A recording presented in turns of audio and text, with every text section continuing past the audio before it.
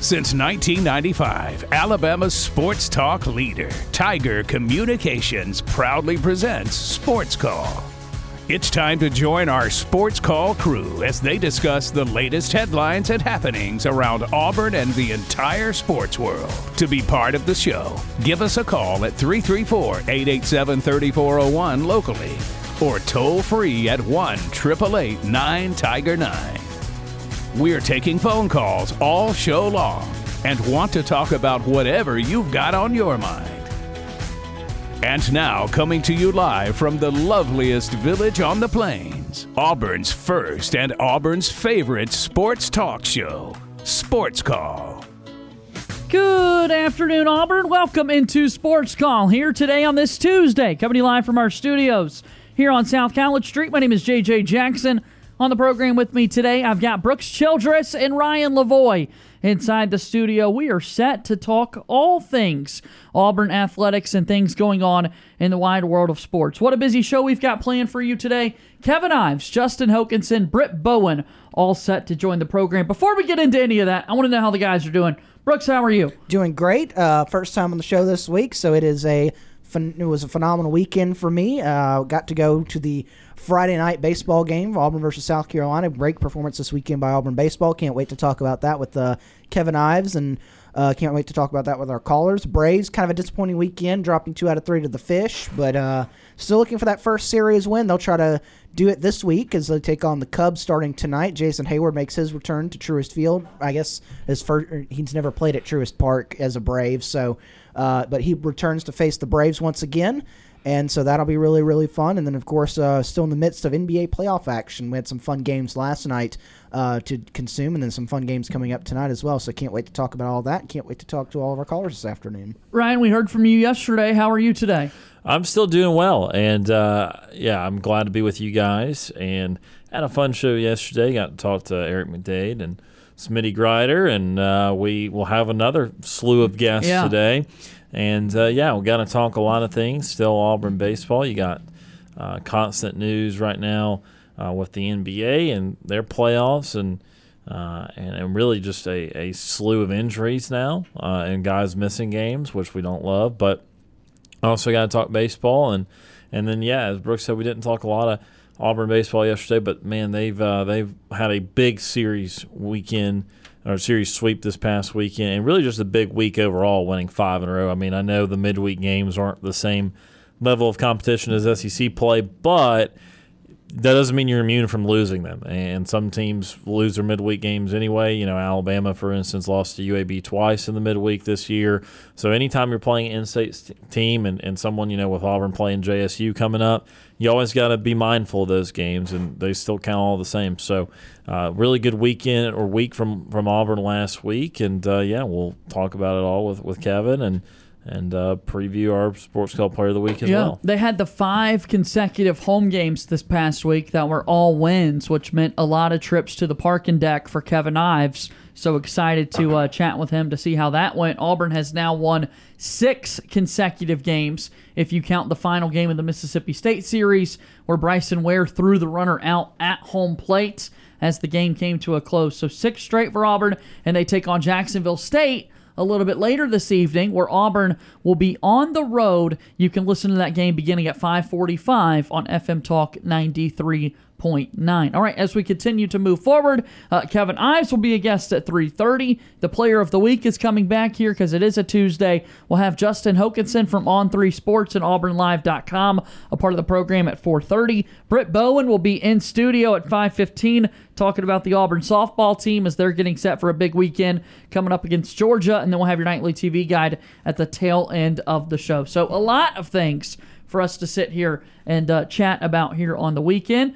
Brooks, we talked a good bit of yesterday's show at the start about the trip to Talladega that Ryan Lavoie went on and the race that took place. You've been to Talladega before. What did you think of this year's festivities? I thought it was a fun race. I will admit I didn't watch much of it live, but you're a YouTube highlights guy, though. I do. You stay up to speed. I went up and I watched the literally and figuratively. I got caught up on everything that happened. It was a fun race. I saw a lot of the social medias around the boulevard up there. It's a lot of people having a really, really fun time, as they always do at Talladega. And yeah, it was a fun race. Ross Chastain, huge win on the weekend. Got a last lap victory at Talladega, and he's one of the rising stars of the sport. And so we'll see what happens when they go to their next race. I think Dover this weekend, so a big change of pace, where you go from the biggest track on the circuit to a mile racetrack there with Dover, and you're going to a different racing surface. You're going from mainly asphalt to a lot of concrete up there at Dover, and so really fun race this past weekend in Talladega, and can't wait for them to be back in the fall. 334-887-3401 or toll free at 1-888-9-TIGER-9 as all of our sports call callers and guests join us on the Auburn Bank phone line. Auburn Bank has been your hometown bank for over 110 years. You can visit them online at auburnbank.com for more information. Your partner, your neighbor, your friend, member FDIC, equal housing lender. Let's talk about the world of sports and the NBA playoffs, obviously in full swing. A really good conversation about them yesterday with Eric McDade, State Farm, and then a couple of games were underway last night. Ryan, we had the Boston Celtics officially sweep the Brooklyn Nets. We saw the Toronto Raptors get back within a one-game deficit of the Philadelphia 76ers. Raptors winning in Game 5, and then a very, very non-competitive game being played between Dallas and Utah. There as Dallas took the 3-2 edge. Yeah, there's been something each night in the NBA, whether it be an injury, a really close game, or an upset that has been intriguing. I mean, each and every day. And last night it was a couple of things. One was, the Nets did in fact get swept. Again, surprised they got swept. Thought Boston would probably win the series in 7. So I anticipate it being a really good back-and-forth series, and it just never came to fruition, and Brooklyn had its issues, and so just not shocked that Boston won, but very surprised Brooklyn couldn't even scratch out a game.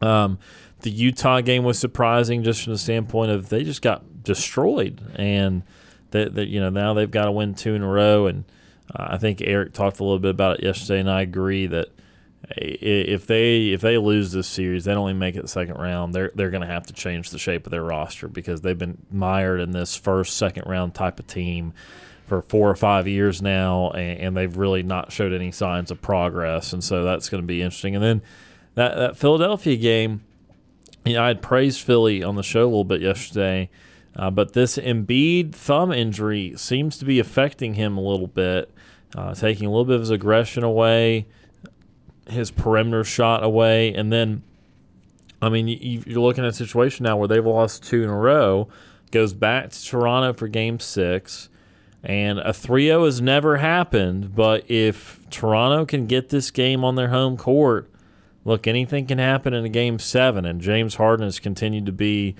not very good in the postseason, and that's really been emphasized this year. He's not shooting the ball well at all. And a lot of it's been left up to Embiid. And again, Embiid might not be is not 100% because they think there's ligament damage in that thumb. He's just playing through it. So they lose Matisse Thybulle, who is not eligible to play in Canada due to COVID restrictions there.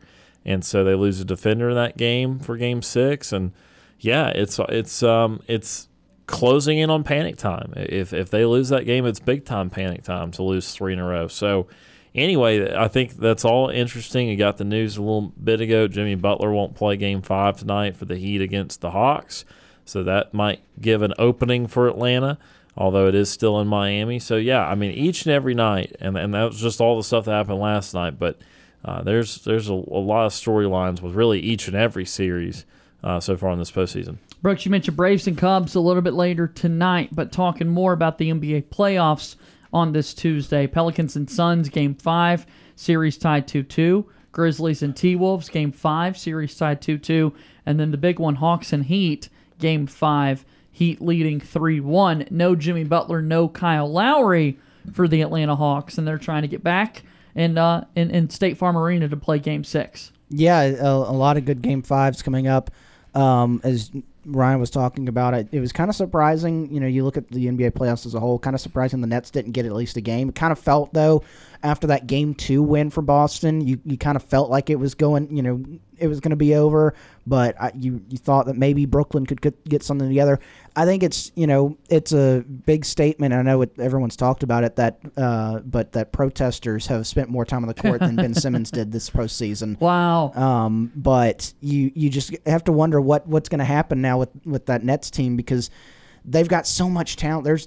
You've got Kevin Durant, you've got Kyrie Irving, and then maybe you've got Ben Simmons. But with at least those two, you started out the year with James Harden on that team with Kyrie and Kevin, and you've had 2 first-round exits. I saw a graphic earlier. Both teams that were favored, the top 2 favorites to win the NBA playoffs this year, one missed the playoffs altogether, the Lakers. The other was bounced in the first round, straight sweep, was the Nets. And so it's just you wonder what's going to happen with that Nets team now going forward. And I'll tell you what, looking at tonight, I still think Phoenix is going to end up winning the series, but I think it shows you that Devin Booker's a bigger factor than a lot of people may have thought he was with that Phoenix team, where New Orleans has got them 2-2, and they've got a chance to make some noise if they can continue to play like they have these first 4 games. Let's take our first commercial break of today's program. When we return, we'll talk more here on Auburn's first and Auburn's favorite sports talk show, Birthdays in Sports, and more straight ahead. Tiger 95.9.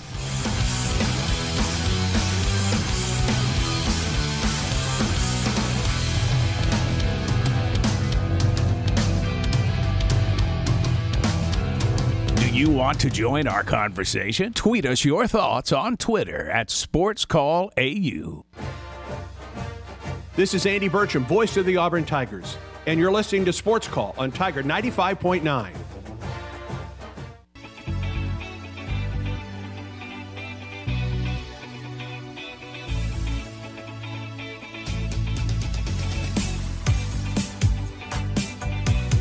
Welcome back into Auburn's first and Auburn's favorite sports talk show. JJ Jackson here inside the studio with Brooks Childress and Ryan Lavoie. We hope that you're doing well on this Tuesday. Hit us up, Facebook, Twitter, and Instagram at SportsCallAU. If you get the opportunity to leave us a 5-star rating and review on the Apple Podcast platform, we certainly appreciate that. It's a big help when we get all those awesome reviews about our podcast, Auburn's first and Auburn's favorite sports talk show. All right, we do this each and every day, but before we move forward, let's make sure we take this opportunity today to celebrate some of those great birthdays in sports. It's time for today's Birthdays in Sports. All right, birthdays in sports here today on this April 26th, on this Tuesday. Aaron Judge is turning 30 years old. He's an outfielder for the New York Yankees. Judge, who played college baseball for Fresno State, was selected by the Yankees in the first round of the 2013 MLB Draft. He was called up in 2016 and hit a homer in his first Major League at-bat. He was voted Rookie of the Year in 2017. He's a 3-time All-Star, 1-time All-NBA, 2-time Silver Slugger, and 1-time Defensive Player of the Year. Aaron Judge, now turning 30 years old, playing for the Bronx Bombers. And what does John Sterling always say when Aaron Judge goes yard? All right. It's Judgment Day. That's awesome. Now, hopefully, unlike what he said last week, hopefully he can wait till the ball exits the ballpark before he gives the home run call. 83 years old, Mr. John Sterling. But we do appreciate him still doing the Yankees radio. Yeah, he's 53 years older than Aaron Judge, who is celebrating his 30th birthday today. Cole Beasley is turning 33. Cole Beasley played college football at SMU, where he had almost 3,000 receiving yards over his career to go with 14 touchdowns. Let's go Mustangs. He went undrafted in 2012 and signed with the Dallas Cowboys. He broke his way into the starting lineup and landed with the Bills in 2019. He was a second-team All-Pro wide receiver in 2020. Cole Beasley turns 33. He's okay. He's good. Plays for the Bills. Oh, okay. I was about to say, why not the fanfare for Beasley? I got you. He plays for the Bills. He was good with the Cowboys. I liked him with the Cowboys. He's still good. Even though he had a better year at Buffalo. He's still good with the Bills. I just don't like him as much. Another person celebrating their 33rd birthday. How about Melvin Ingram? Melvin Ingram is turning 33, a free agent defensive end. Ingram attended South Carolina, and in 2011, he helped the Gamecocks win an SEC East championship USC. and was named an All-American. He was taken by the Chargers 18th overall in 2012 and made 3 consecutive Pro Bowls from 2017 to 2019. Melvin Ingram turns 33 years old. Happy birthday. Did you say USC? Yeah. But he went to South Carolina? Yeah, University of South Carolina. They call themselves USC. It's not the real USC. Just threw us all off. I thought you'd say go Gamecocks. I was, but he followed up with he said Gamecocks in the description, so I didn't want to immediately say go Gamecocks right after he said Gamecocks. Come on, JJ, set him up better for success. I'm sorry, Brooks. Please forgive me. All right, one more for you. Turning 25 years old today, Mo Wagner, a center for the Orlando Magic. Wagner played college basketball, or started playing basketball in Berlin. He moved to America to play at the University of Michigan as a junior in 2018. He had a breakout season, winning Big Ten tournament MVP and leading the Wolverines all the way to the national championship game. He was selected 25th overall by the Lakers in 2018. Mo Wagner is turning 25 years old. He's still, good player. Again, I mean, we just all we needed was just a little breath, you know. I mean, and I didn't give enough time. Yeah, he barely got in. Go Big Blue, my fault. Mo Wagner also plays on the Magic with his brother Franz. Yep. So that's pretty cool that both of them get a chance to play Franz in the and Mo. NBA together. Aaron Judge, Cole Beasley, Melvin Ingram, Mo Wagner, all celebrating their birthdays today. It's our birthdays in sports. If it's your birthday, happy birthday to you. We certainly appreciate you listening to Auburn's first and Auburn's favorite sports talk show on your birthday. Coming up in just a little bit, Kevin Ives from Plainsman Parking Lot will be on our program, and Auburn 6 consecutive wins, including 5 last week, all games played at Plainsman Park. They now get set for a really tough test this weekend, taking on Tennessee. Arkansas is still on the schedule for the Tigers. They've got a lot of games left to be played, but still, you've got to be thrilled with the position that Auburn baseball is at, taking care of business. That was the most important thing that Butch Thompson told us last week. You got to take care of business. People want to look ahead to the bigger games on the schedule, and Auburn did just that. Yeah, I just hate that they did take care of business, winning all 5 last week. And I know that South Carolina is not a tournament-bound team, it doesn't appear. But I hate that they had such a good weekend, got absolutely zero reward for it in the polls because, you know, the difference in number 13 and number 8, it's really not that much. I mean, you're going – or number 9, I should say, because, you know, you still would only host a regional. It's just – there's really not much discernible difference if you were saying the difference from like 9 to 13. But the difference in 19 and 16 is huge because 16's that last regional host. And so Auburn's trying to get to that magical number. And we know that there's still a committee, so it's not just like one pollsters 1 through 16. But that difference is very important for what they're trying to do. And, you know, it's not even about the quality of team you play because, look, I want to break the news, if you're the worst regional host, if you're number 16, the number 17 team in the country will be the 2 seed because they kind of try and, if it makes sense geographically, they try to make sense of putting teams seed-wise, how they'd work out if you were doing a big tournament just like they are. So you're going to have a top team or a top 2 seed be in with you if you are the 16. So it's not even about the type of team you play as the 2 seed or that sort of thing. It's just simply about being able to be the home team. You do get a little bit of advantage in the first game because you get to play the 4 seed, so you play a little bit of a weaker team to start off with, but just having a home crowd and that sort of thing. So it's huge to host a regional, and I hate Auburn didn't move up, but look, they're going to, as you said, play really highly ranked teams. If they can win those series, surely then they would move up. Tell me about these series a little bit. They've got Tennessee, of course, and then they're going to take on the Arkansas Razorbacks. They've got the Alabama Crimson Tide and the Kentucky Wildcats. So Tennessee and Kentucky, your series on the road, and then consecutively, Auburn will play 6 consecutive SEC games at Plainsman Park, 3 with the Arkansas Razorbacks, and then 3 with the Alabama Crimson Tide. I mean, wouldn't you agree, Brooks, that if Auburn wins 1 out of 3 against Tennessee, they might move up higher than they did for sweeping South Carolina. I mean, that's a huge series, right? We've been talking about that off air, and we'd feel great if Auburn's just competitive in all three the way Tennessee's playing. Yeah, I mean, they go down to Florida this past weekend and sweep the Gators for the first time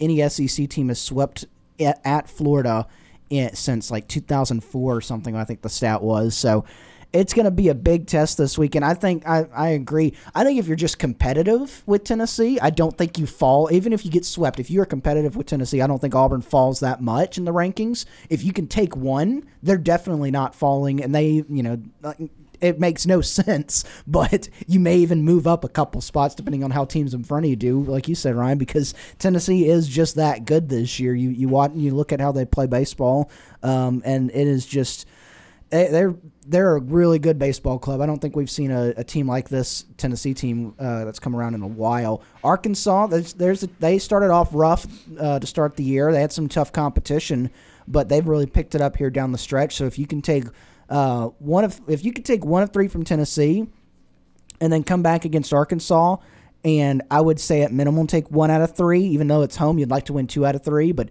if you can take 1 out of 3 from the Razorbacks and the Vols over the next 2 weekends, I think you set yourself up for a really good position to head down the stretch.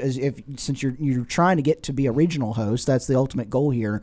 And you've got an Alabama team coming in that's good, but they're not they're not to the caliber of the two teams that you're going to face before them. And then you're going on the road to a pretty decent Kentucky team to finish out the year, but not a Kentucky team that's on the same level as a Tennessee and Arkansas. So you've got a chance to go down the stretch here if you're Auburn baseball and set yourself into a really nice position to be in the play for one of those regional hosts as you hit to the SEC tournament.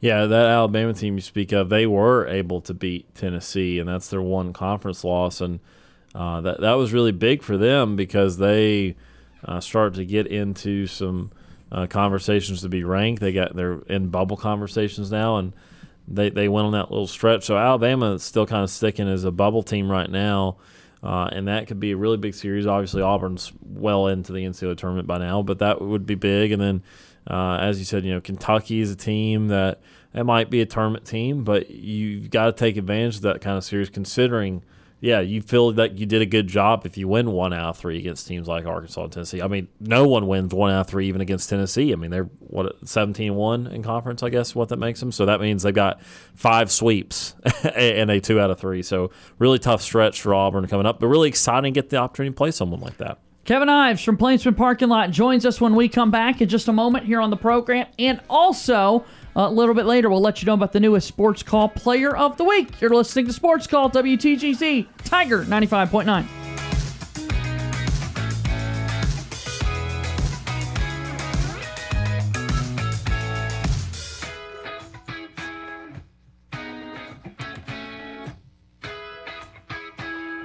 Looking for another way to listen to our show? Be sure to download the Tiger Communications app and listen to Sports Call wherever you go. Want more Sports Call? Check us out online at sportscallauburn.com.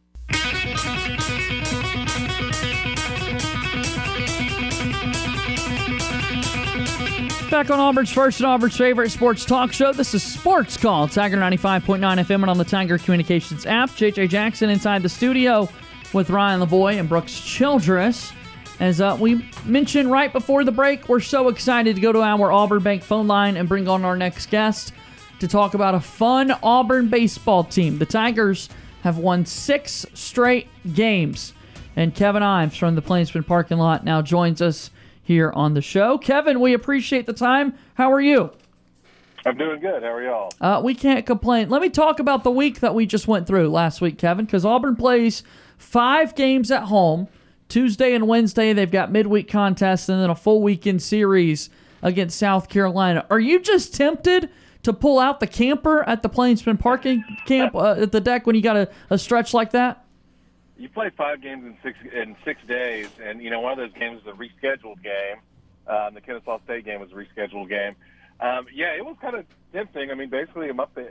I was up there every day, almost except for that Thursday. It was good to have that little Thursday break for a little bit, and it kind of started off a little. You're a little shaky. Start off, you need extra innings to beat Alabama State in that Tuesday game, and then you had a really good Kennesaw State team coming in that next day. So going from Tuesday to Wednesday, you're a little nervous. And then they really clicked on Wednesday against Kennesaw State, and then ended up sweeping South Carolina in a Friday, Saturday, Sunday series. And it was a good homestand, a good way to go 5-0 in the homestand. 6-game winning streaks taking that Sunday game, or I guess Saturday game from Mississippi State. So it's good, especially with the week that's coming up, because Auburn goes on the road tonight to Jacksonville State, weather permitting. I haven't looked at the radar. And then probably their two biggest tests in the SEC coming up after that. You go at Tennessee, who's number 1, and then host Arkansas, who is as high as number 3 in some polls. I think they may have dropped down after losing the series to A&M, but they're at least still a top 10 team.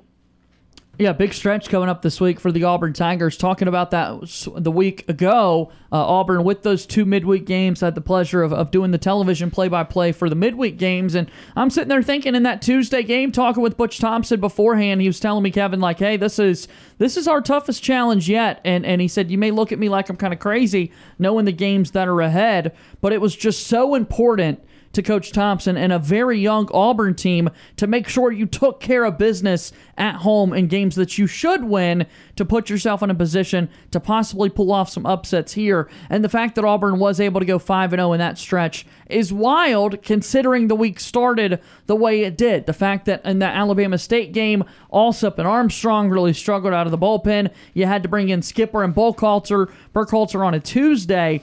That Kennesaw State game, though, I think that could have been a flip of the switch moment for Auburn, because they just dominated from start to finish on Wednesday.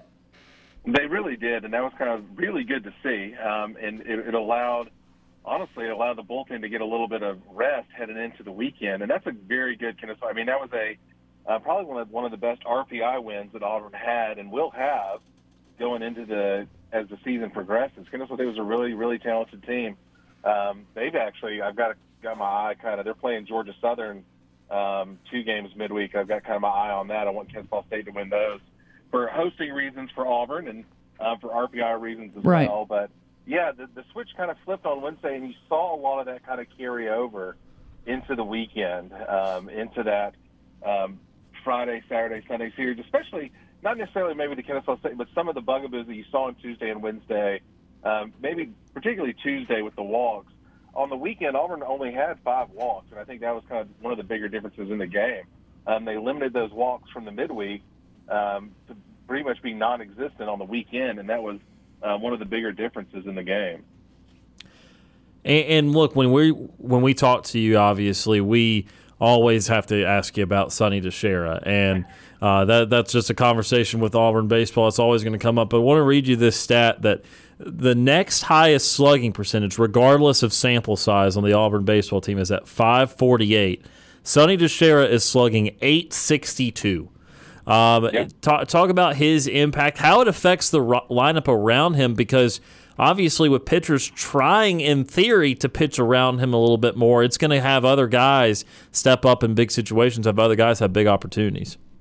Well, I mean, it's been a while since Auburn has had a guy that's been in the conversation for the Golden Spikes Award as the best overall baseball player. Casey Mize got a little talk for that towards the end of his season when he was drafted. But for Sonny, I think it's such a force in that 3-hole, and it's not just the fact that he's just a power threat. Like, he can hit to all sides of the field, has great vision, so he'll draw walks when need be, knows when to put the ball in play, and so you want to pitch around him. But then when you do, Auburn has had a really good has had guys like Brooks Carlson and Cam Hill kind of step up right behind it to make teams kind of pay for walking him or to try to pitch around him. But for him and Blake Rambush at the top of the order, those guys at 1 and 3, and then having Case and Howell be consistent to see as a 2, that's a really good 1, 2, 3 you have to navigate through the start of any season. Any game, you got to go through them. And it's really good for Auburn, and it kind of sets the tone. When they start to click early, it kind of sets the tone for the rest of the guys in the lineup. And I think that the best thing that you can say that I think is probably Sonny DiChiara, it's just his vision at the plate. I mean, he doesn't really strike out a lot. He knows how to battle and count. has very, very quick hands, and that's really what you want to see from a hitter. And so he's more than just a power hitter. He's just a solid hitter and also a good defender, too. I mean, I think that gets kind of overlooked, but he's played pretty much every game at first base. And he's very athletic at first base. He's able to make plays and dig balls out. So not only his offense, but his defense as well have both been tremendous assets. And this weekend was a huge deal. I've been fortunate enough to talk to his dad a couple times. He's come up to the deck. But Saturday was like the DeShera family reunion on the left field. And so they had all the tents and everything out there.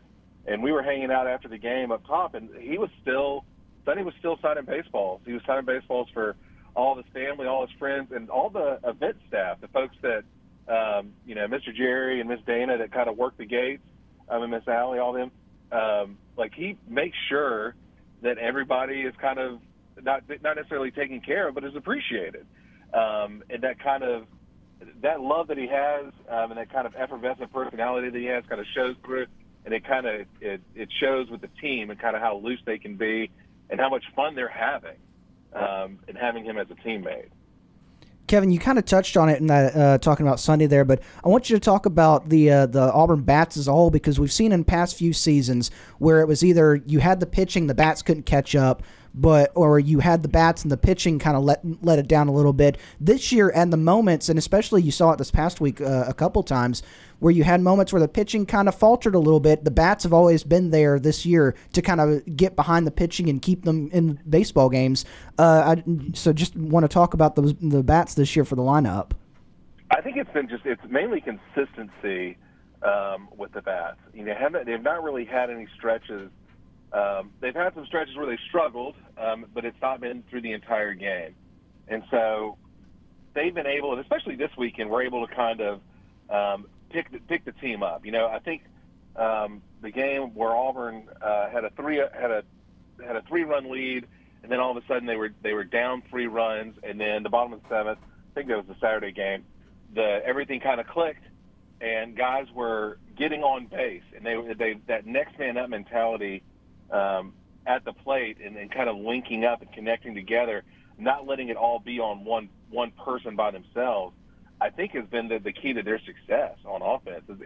It hasn't been a situation to where it's only one guy or it's one or two guys and then that's it. If you've got a bunch of holes, like Auburn has guys that are playing their way into the lineup and staying there, like Bobby Pierce and Mike Bello, and they're really showing some of their bats.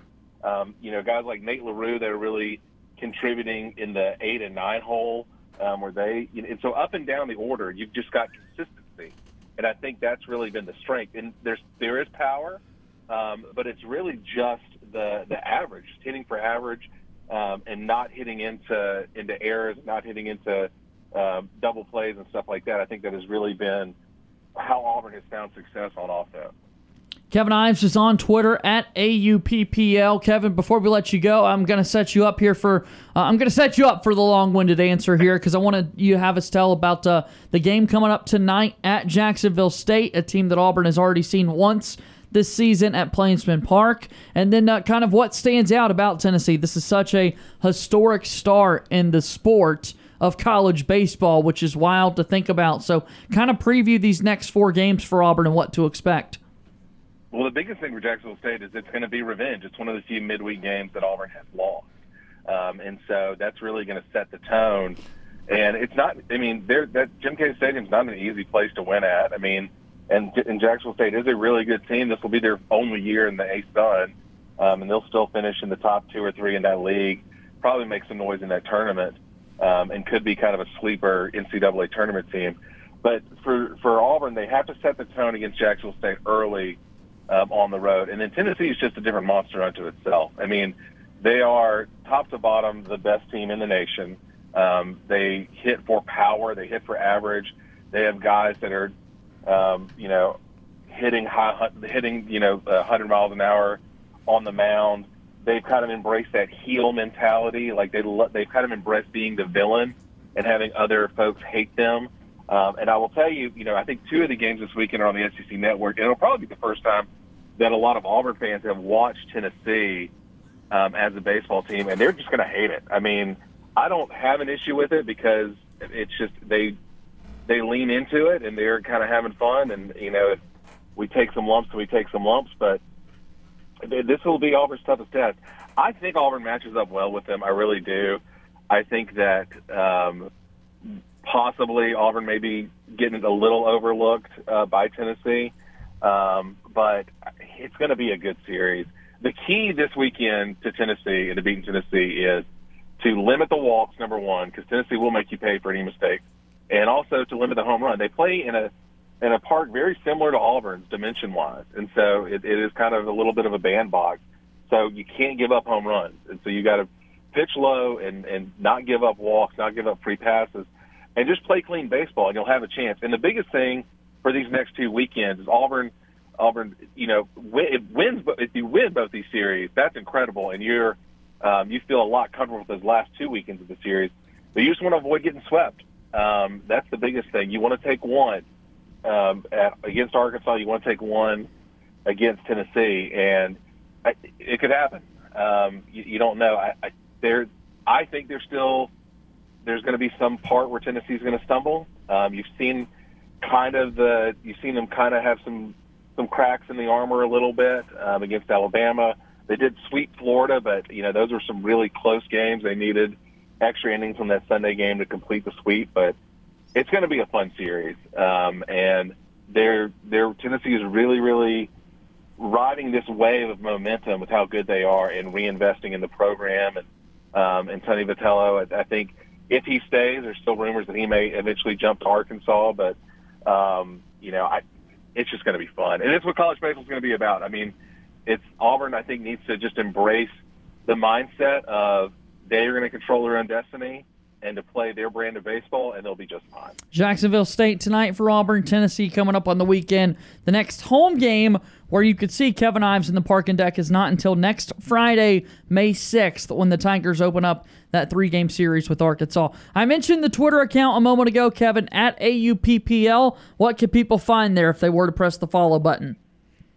The main thing is every morning I usually put out I'm involved with the college baseball Reddit, and so every morning I kind of put out all the games that are streaming, all the D1 baseball games that are streaming. It's kind of a passion project of mine, so you always tweet out that schedule, and I tweet out a little graphic where I'll kind of give you 3 random games to pick, a free game to watch, a late-night game, and then a kind of a spotlight game for a team you may not usually watch, like Wagner versus Villanova, but it's still college baseball. It's still baseball in general, so it's still fun to watch. So, and even if you don't like Auburn baseball, which I don't know if you don't like Auburn while you're listening to the show, but but if you don't like Auburn baseball, there's still some other college baseball content that I kind of do and kind of just as my love for the game, kind of letting that exude out. Perfect. Well, we certainly do appreciate the time, Kevin. We'll talk again soon, okay?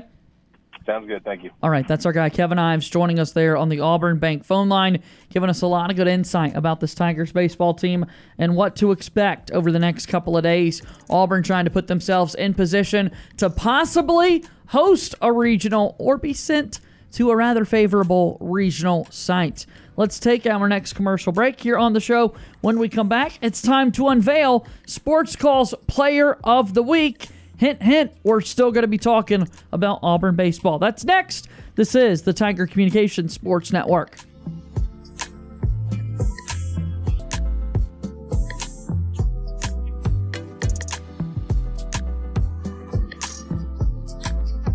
Want to know how easy it is to listen to our show? All you have to do with your Amazon smart device is say, Alexa, play Sports Call Auburn. I'm Britt Bowen, voice of Auburn women's basketball and Auburn softball. You're listening to Sports Call on Tiger 95.9.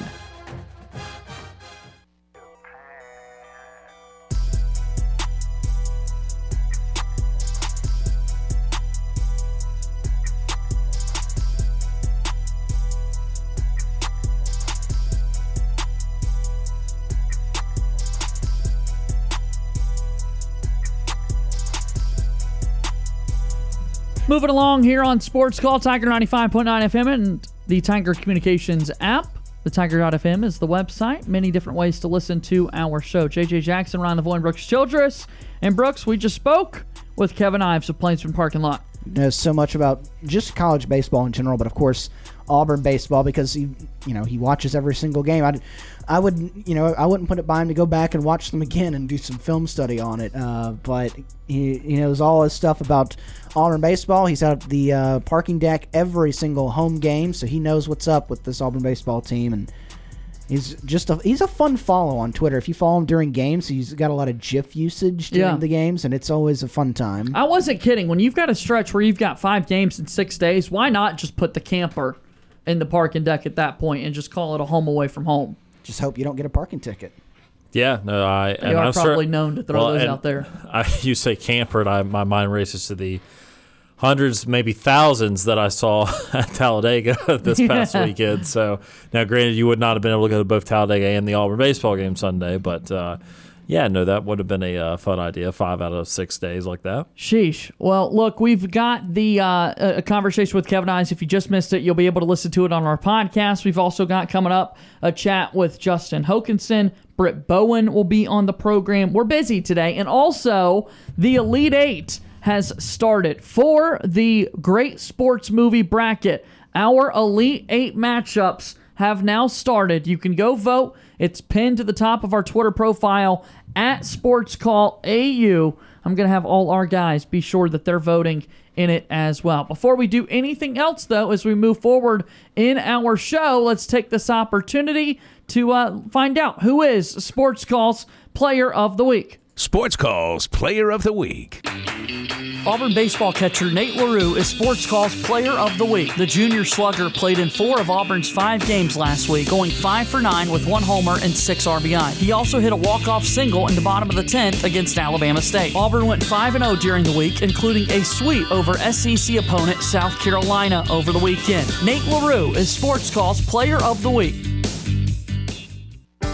Eric McDade State Farm is a proud supporter of local sports in the community we all live in. Eric McDade has been proudly serving the local community since 2019. Whether you need auto coverage, home coverage, life insurance, or even renter's coverage, you can rest easy knowing that Eric McDade has your back. Stop by and see them today at 907 2nd Avenue Suite A in Opelika, or for more information, call 334-759-7431, or find them on the web at drivewitheric.com. Like a good neighbor, State Farm is there. Eric McDade State Farm, proud to be a supporter of local sports in the community.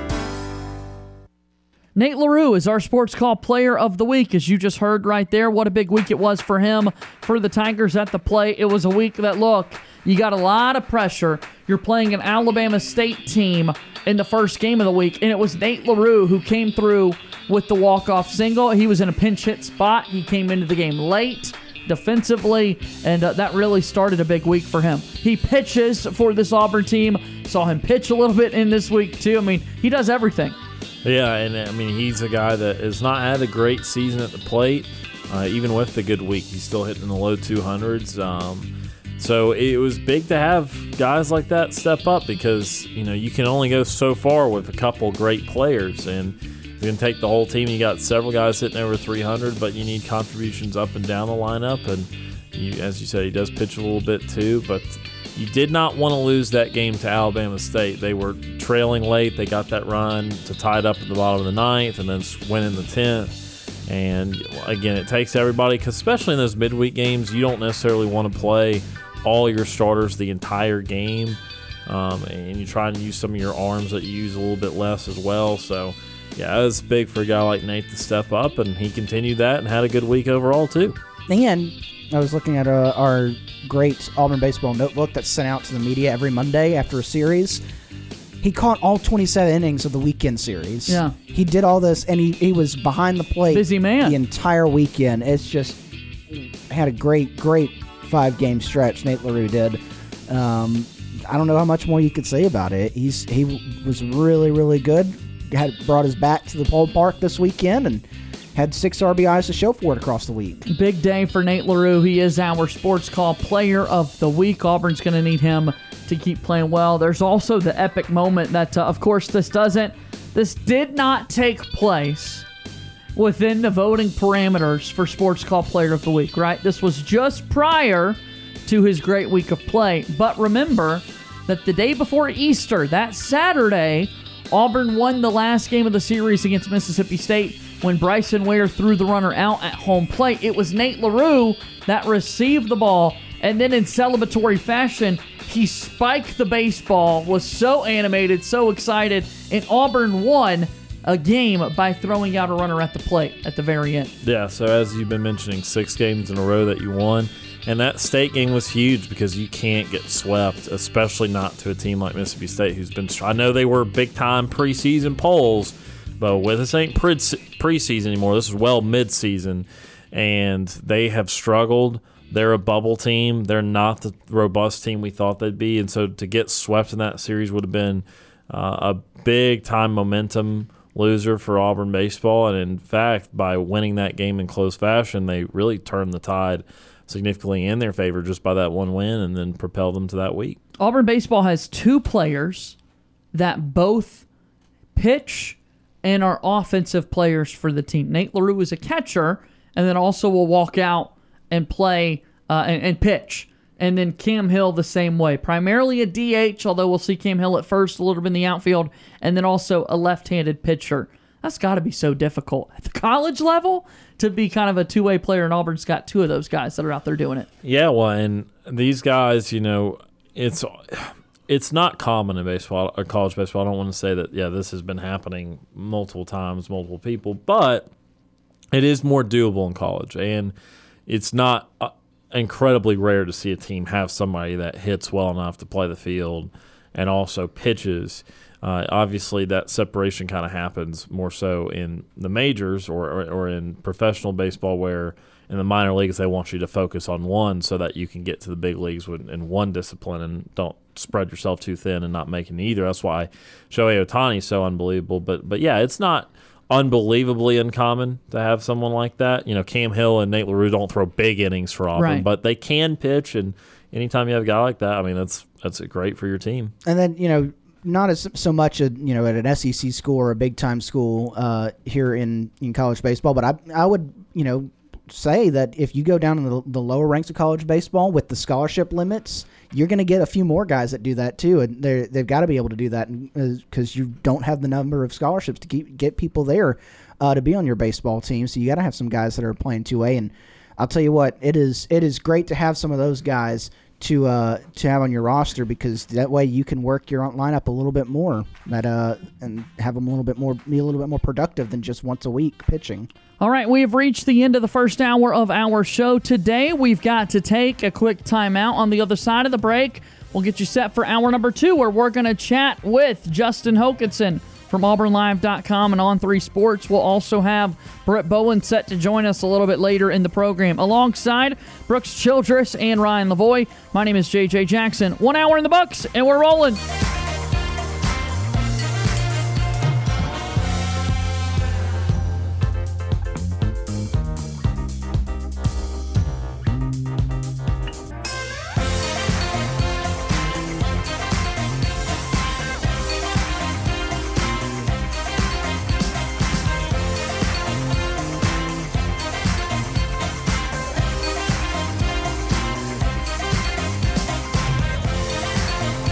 One hour of our show is in the books. We've got more to come. Stay tuned for another hour of Sports Call right after the break. Since 1995, Alabama's sports talk leader, Tiger Communications, proudly presents Sports Call. It's time to join our Sports Call crew as they discuss the latest headlines and happenings around Auburn and the entire sports world. To be part of the show, give us a call at 334-887-3401 locally or toll free at 1-888-9-TIGER-9. We're taking phone calls all show long and want to talk about whatever you've got on your mind. And now, coming to you live from the loveliest village on the plains, Auburn's first and Auburn's favorite sports talk show, Sports Call. Second hour of Sports Call starts right now on Tiger 95.9 FM and on the Tiger Communications app. JJ Jackson inside the studio with Ryan Lavoie and Brooks Childress. You just heard a moment ago, we've got Auburn sports today and the Braves Radio Network update as well that we've been programming here in between our hours as you get started. With that being said, right, and we're talking about the series opening up between the Atlanta Braves and the Chicago Cubs. Kind of what are those storylines for this Braves baseball team, guys? 7-10 on the year, and I hadn't really thought of. I guess they really haven't won a series yet this season. Have not won a series. The closest they've gotten is splitting with the Reds to start the year, the very first series. But yeah, lost every other series so far, and the Braves.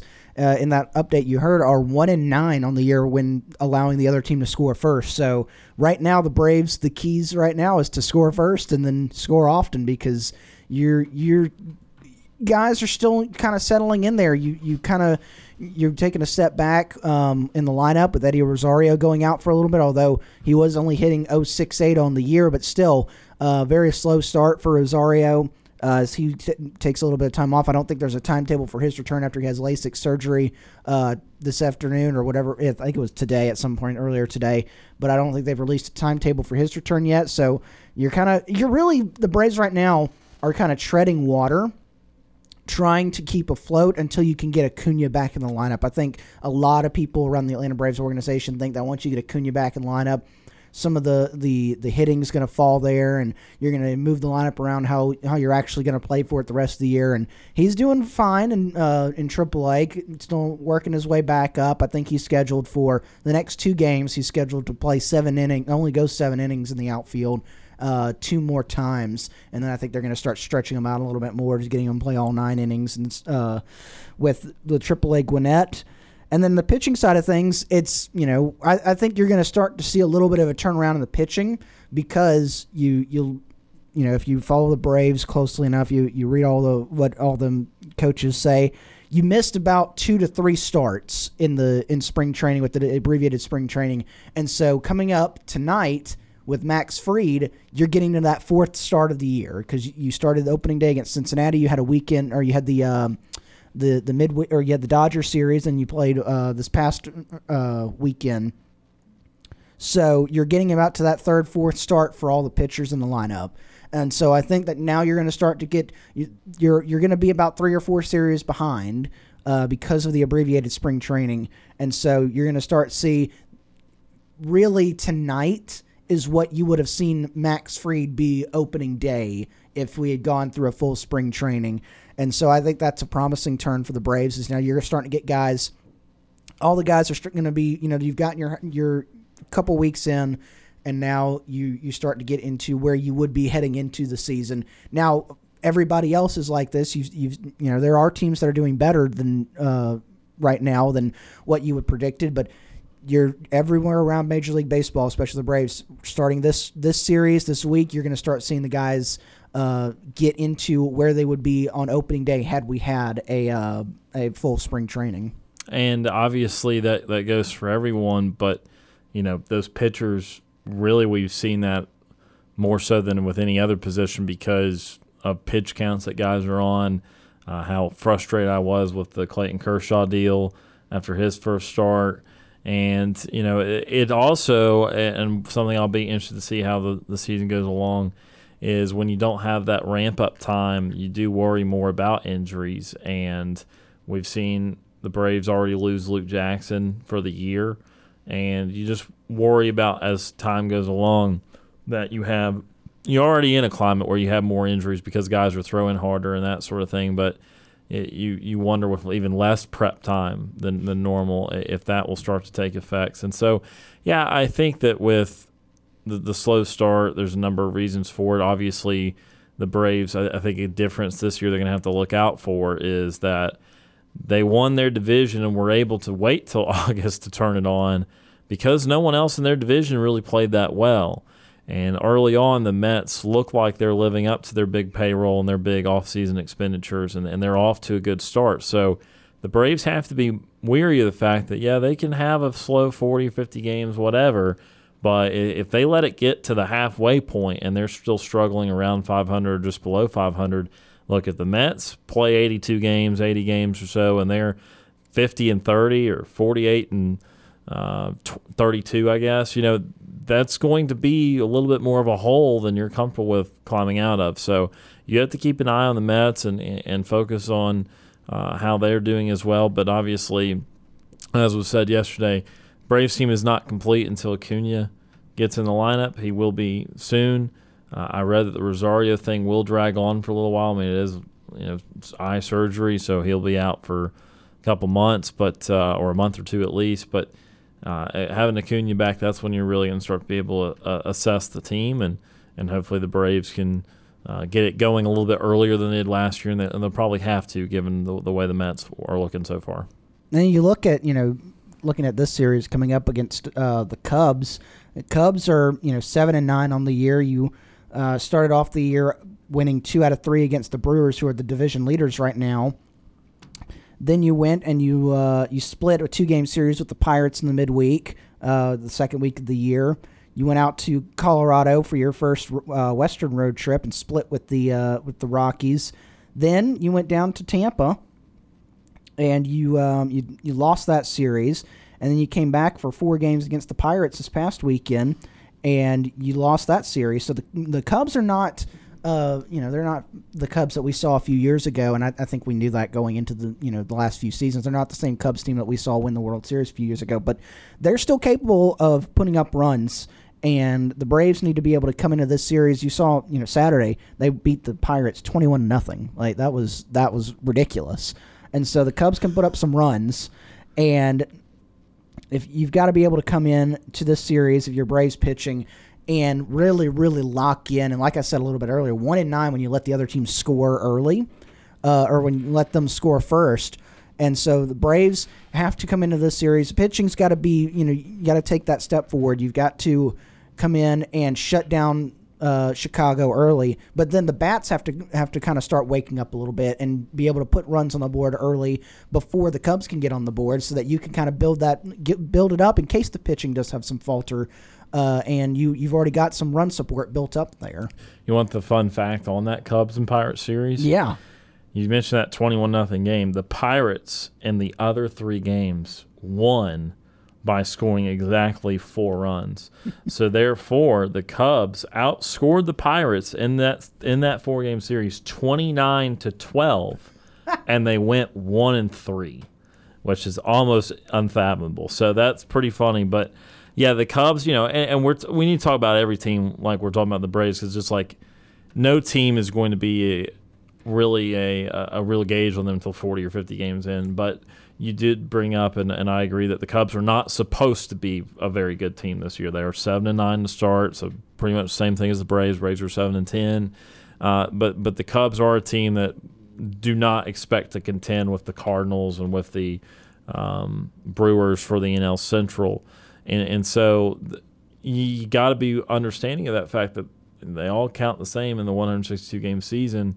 And even though it's early, if this team ends up 60-102 and the Braves lose a series to the Cubs, even though they ended up winning 60 games, you're going to lament that fact come September. And I know you don't know who all is going to end up good and not at this time of year, but you kind of have to take care of teams at this point. You ought to operate under the assumption that these teams won't be as good. And then obviously as the season goes along, when you're facing the teams that aren't destined to be in the playoffs, that's when you know you need to take advantage of it. But yeah, you need to have a good series here. And I don't want to worry anybody, but the Reds, who the Braves started out with, are 3-13. 2 of those wins are the Braves. Yep. Don't want to worry. 1-11 rest of the season so far. Braves and Cubs open up a 3-game series here a little bit later tonight. The Rangers, the opponent for the Braves, coming up this weekend on the road in the state of Texas. One quick timeout. When we come back from this commercial break, Matt from Tallahassee will join us on the show. This is Sports Call Tiger 95.9. Sports Call is on the air weekdays from 3 until 6 p.m. If you are currently driving in a 4-door sedan, roll up the windows and turn up the radio. We're Auburn's first and Auburn's favorite sports talk show. Follow Sports Call on Twitter at SportsCallAU. Like us on Facebook at SportsCallAU.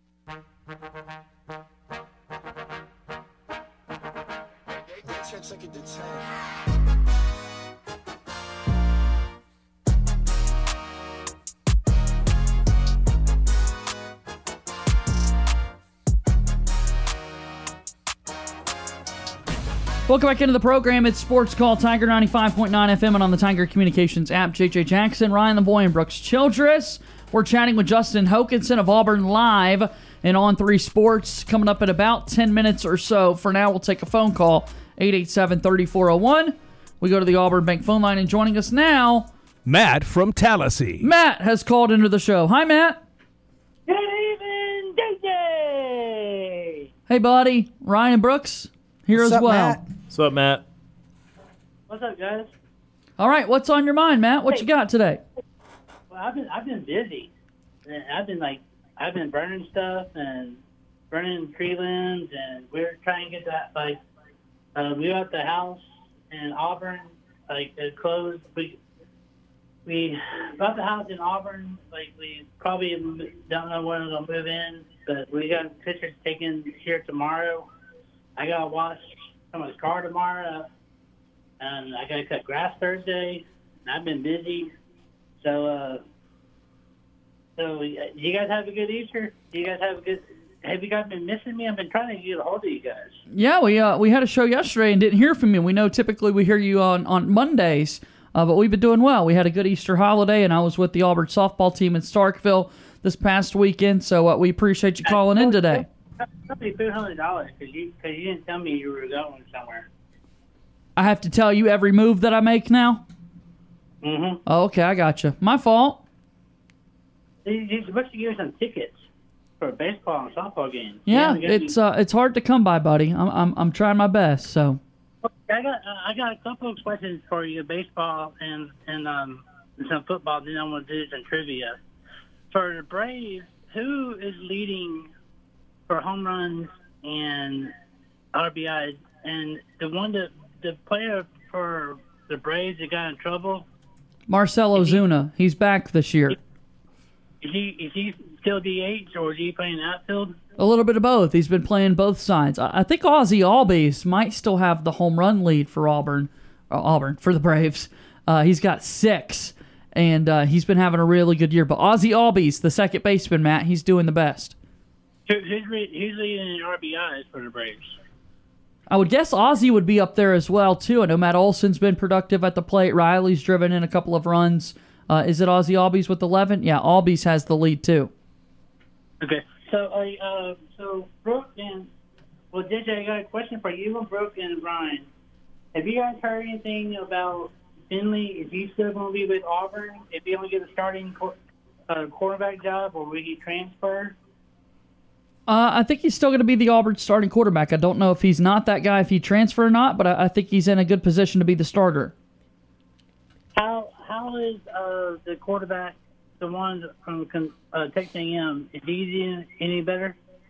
Calzada, he is still working through the off-season surgery and injury that he had, and so he was not full go during spring. We didn't see him at all during the spring game, but he's still working his way through, and he's one of the 3 guys that everyone kind of thinks is going to contend for that starting job. Everyone thinks it's going to be Finley, Robbie Ashford, and Zach Calzada here once you hit fall camp at the end of August.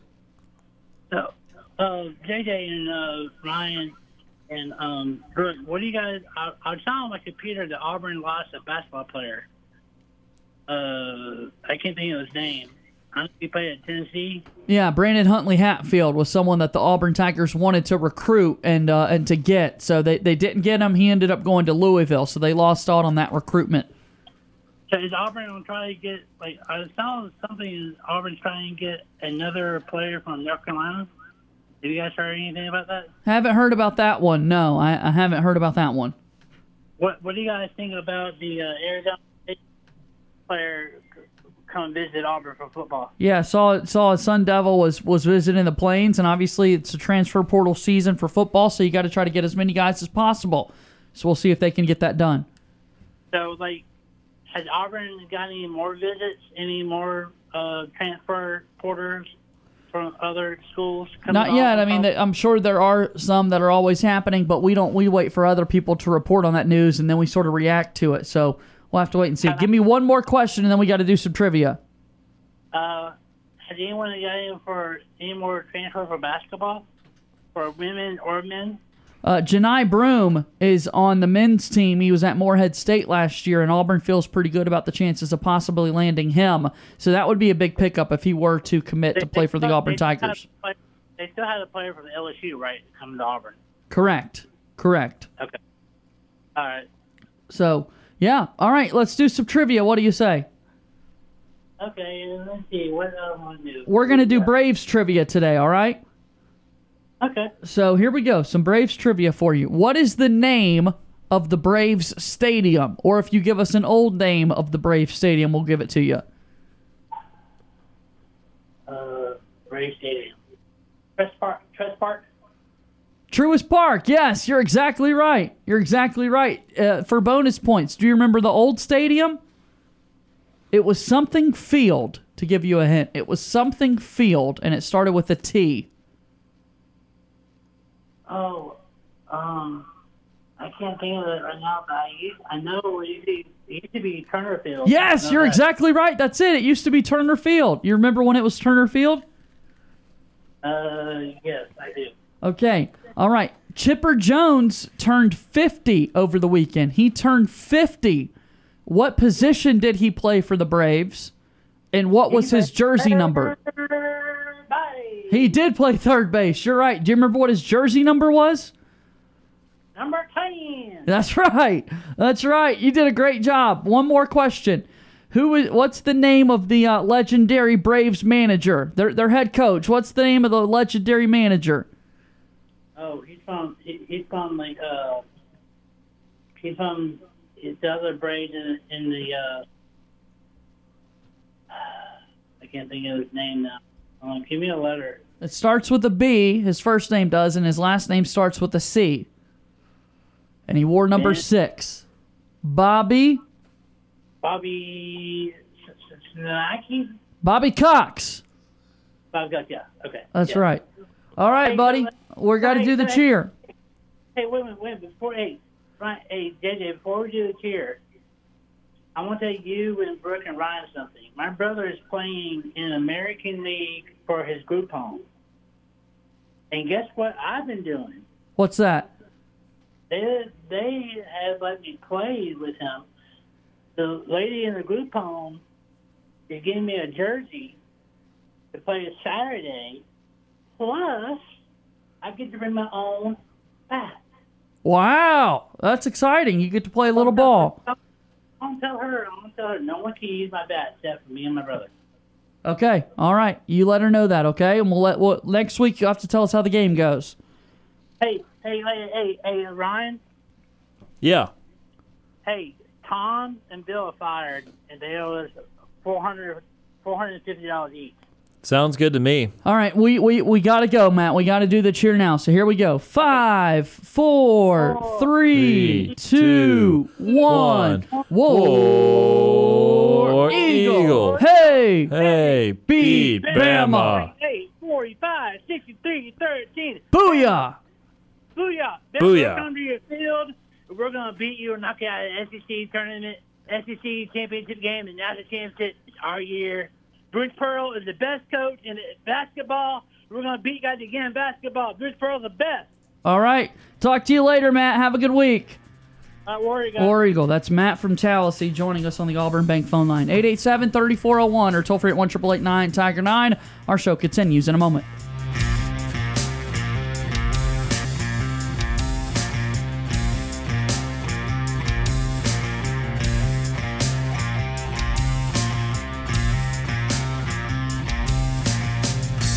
All of the biggest names in the sports world want to be on Sports Call. We are very excited to be joined by ESPN's Adam Amin. Bring on a very special guest, a good friend of the program, a former host of this very show, and the current voice of the Auburn Tigers, the one and only Andy Burcham. We get the opportunity to welcome in Mr. Phil Steele into our program. Be sure to listen to our conversations with athletes, coaches, and media personalities on the Sports Call podcast. I'm Trevon Reed, former Auburn Tiger football player, national champion. You're listening to Sports Call on Tiger 95.9.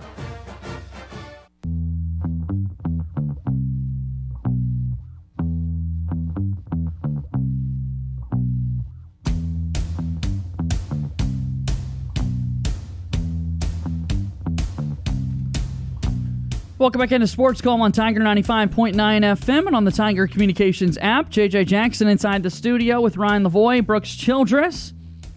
All right, here's what we need to let you know. Sports Call can now be heard on Amazon Alexa devices. Open the Alexa app on your iPhone or Android. Tap the menu icon at the top left. Tap Skills and Games in the menu and search for Sports Call Auburn. Select the skill, then tap Enable to Use. You're done. All you have to do now is say, "Hey, Alexa, play Sports Call Auburn," and you're listening to Auburn's first and Auburn's favorite sports talk show. Let's now go to our Auburn Bank phone line and bring on our next guest from Auburn Live at On3Sports.com, our good buddy Justin Hokanson, kind enough to join us here on the program. Hokanson, we appreciate the time. How's your week been? It's good, man.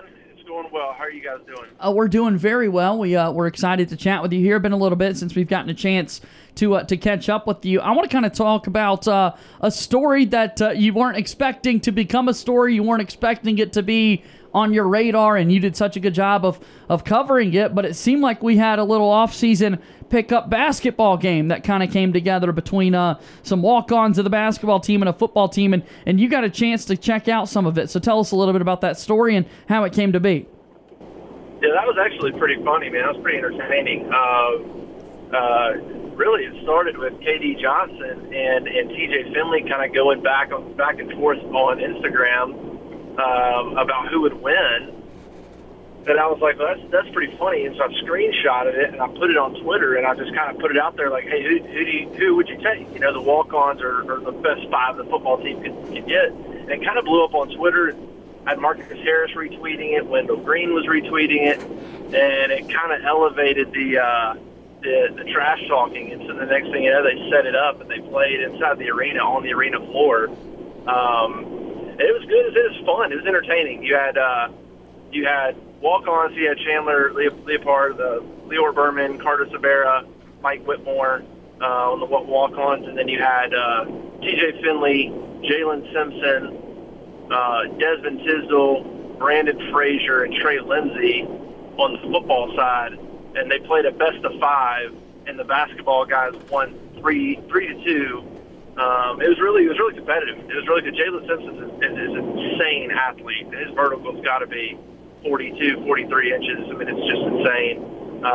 Trey Lindsey is a pretty good player as well. So it was fun. I think it was cool for them. There's football team was there. The basketball team was there to watch it. So it was kind of a lot of fun. I think they joked around about playing a 7-on-7 football game, which is not going to go well for basketball unless they have a quarterback. So, we'll see how that goes. But I thought it was cool, just the camaraderie to get together. It was competitive, but then when it was done, it was done, and so it was kind of fun to just watch.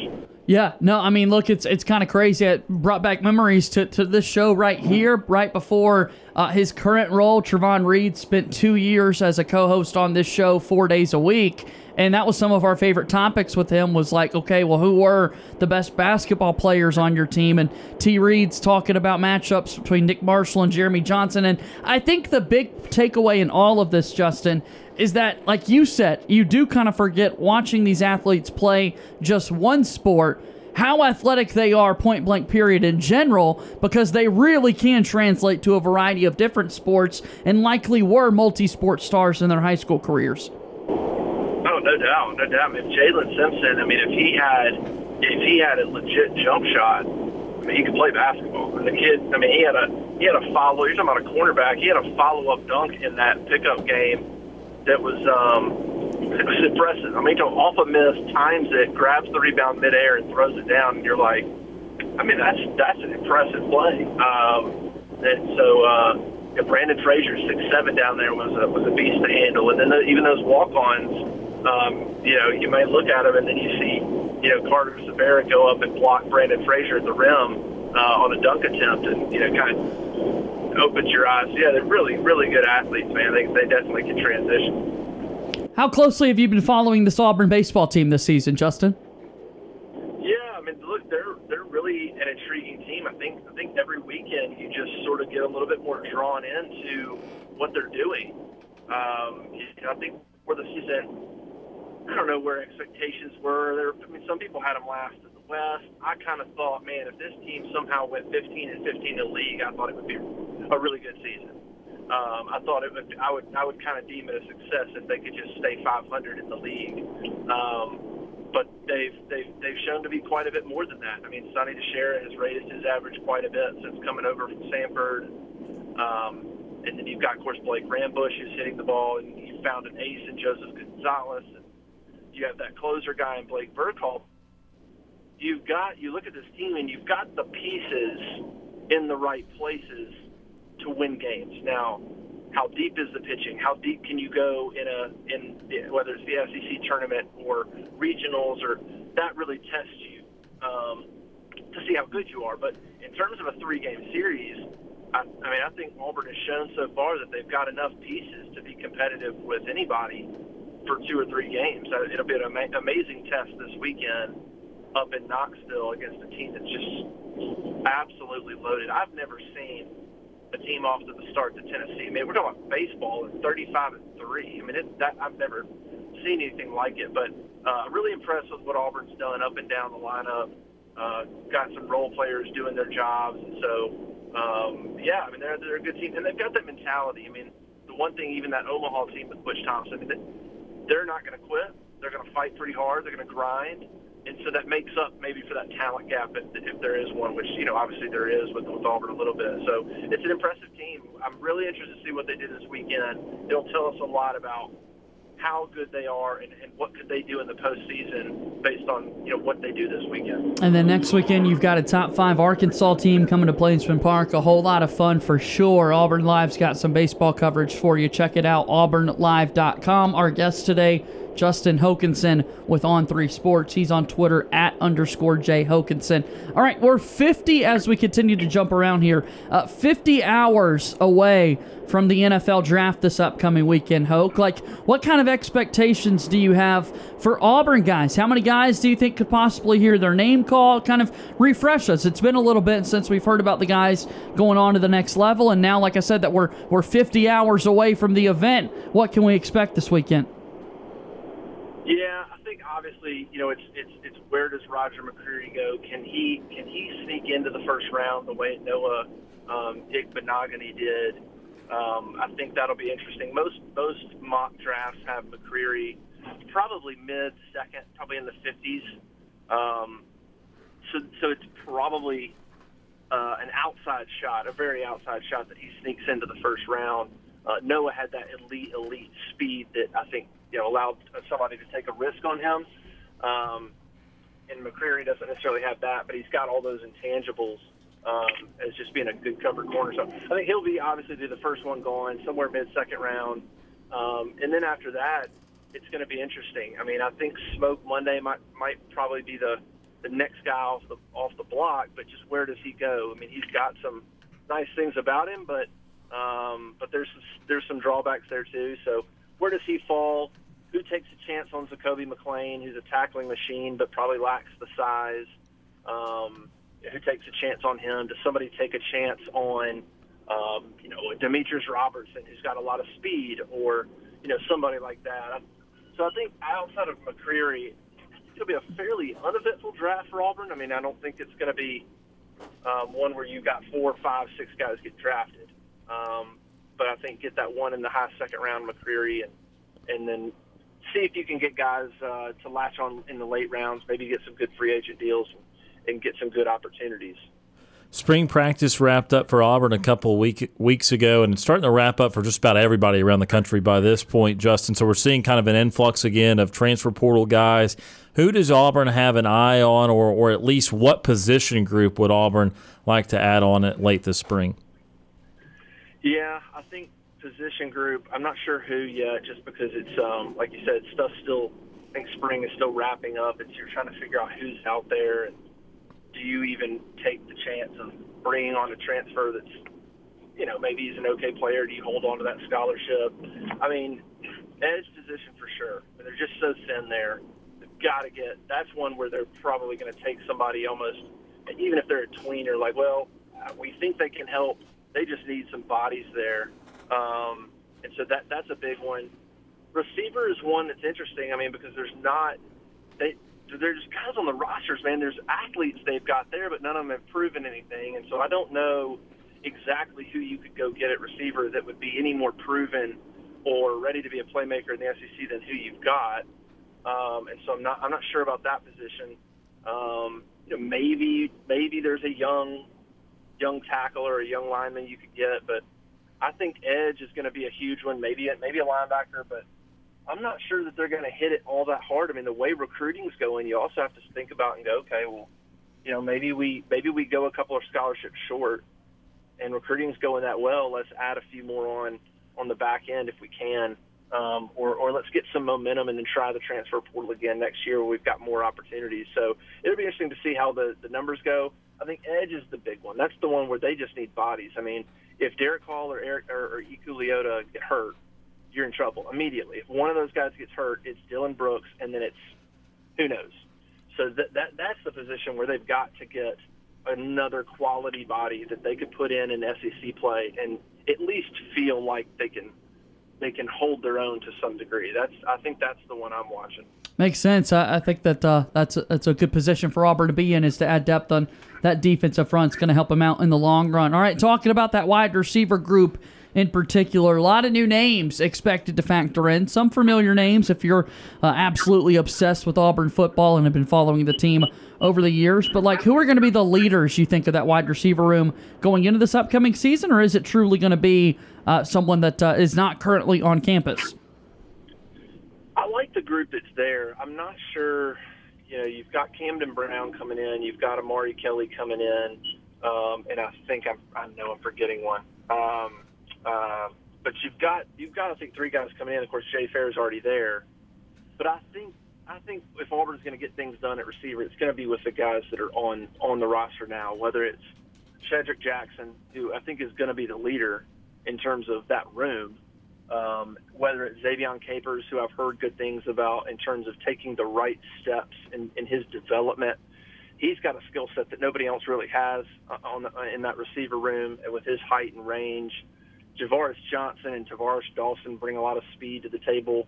There's a lot of good things and good pieces in that room. It's just you have a bunch of guys who've never done it, and you have a bunch of guys who you can't completely depend on yet. I wouldn't call any of them, other than Shed. I'm not sure you could point to any of them and say they're pretty reliable, don't really have any issues. They're going to line up right. They're going to line right. They're going to run the right route, run the right depth. And so I think that's the big question with them. With Keeshaw Harsin, that's the big question, especially with a quarterback who's going to need that help, is who among that group is ready to do all the little things and step up and be that guy. There's a bunch of talent, a bunch of skill.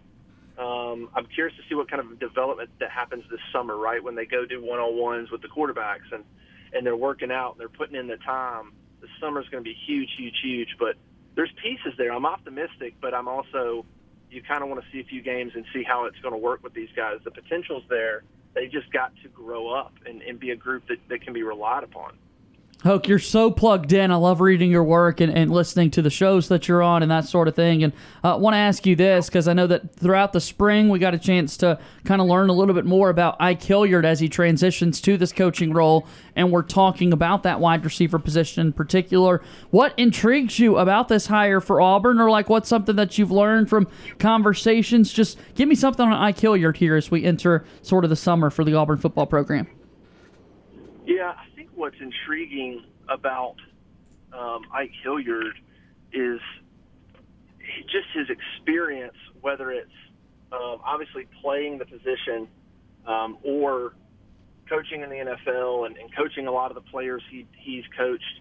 I think the guy's going to bring an incredible amount of experience to the table. And while the terminology might be a little bit different, he'll learn that part. I think he catches on really quick. And I think he's going to bring some concepts and some knowledge to that receiver room to not just say, here's where you line up. I think that guy's going to bring some real football IQ to the table for those receivers in terms of, hey, how do you use your leverage correctly? And, where should your head be and head movement and when you're running routes. I think there's just little things that he can really, really help that group of guys that need to be developed as wide receivers, not just athletes. I think he could be a perfect fit to come in there and teach those guys some ins and outs of being a good receiver, being a good route runner, and just being smart on the football field. So I think that could be his biggest plus. He's got to learn the recruiting side of things, which he'll pick up. But I love listening to him out there when we've kind of watched a little bit of spring too. He's got a real calm demeanor. It's just, I really like it. It's pretty chill. He just talks to them. He just coaches them and moves on. It's nothing too high or too low. And so I kind of enjoy watching him coach as well. But I think the knowledge and the experience there is really going to help a bunch of guys that are trying to figure it out. AuburnLive.com, On3 Sports. I'm seeing here at the top, you go to the website, you can subscribe now, a special offer for a free 7-day trial and a whole lot more. Like, why should people join the On3 community and particularly Auburn Live, Justin? Man, we would appreciate anybody wanting to be a part of the community. We've had a great, it's almost been a year, which is wild, how much we've grown in a year at Auburn Live. But yeah, we have a great community of people that have joined us. Jeffrey Lee and Cole Pinkston are second to none on the recruiting trail in both basketball and football. And Cole brings a lot of great analysis as a football mind, and then the database that we have going. I think people over the summer and into next fall, the database that On3 is building on the recruiting side is going to be phenomenal. On the NIL evaluations and things like that. So it's going to be a really awesome place to be a part of. You can be a part of any Auburn site, but I would highly encourage you to at least be a part of ours as well. We appreciate all the people that have joined and really helped us launch this thing like crazy over the last year, and appreciate you guys having us on as well. So AuburnLive.com, you get a free week at any point, so go check it out for a free week, and then hopefully you'll stick on. Justin, we appreciate the time. We'll have to get you by here in the studio sometime on South College Street and hang out with us for a little bit. Absolutely. I would love to. All right. We'll talk to you soon. All right. See ya. That's Justin Hokanson, on3sports.com, auburnlive.com. All the best insight for Auburn athletics. All right, let's go ahead and take a commercial break as we move throughout hour number 2 on the program today. I want to talk a little bit more about this Auburn football team when we come back in a moment. Tiger 95.9.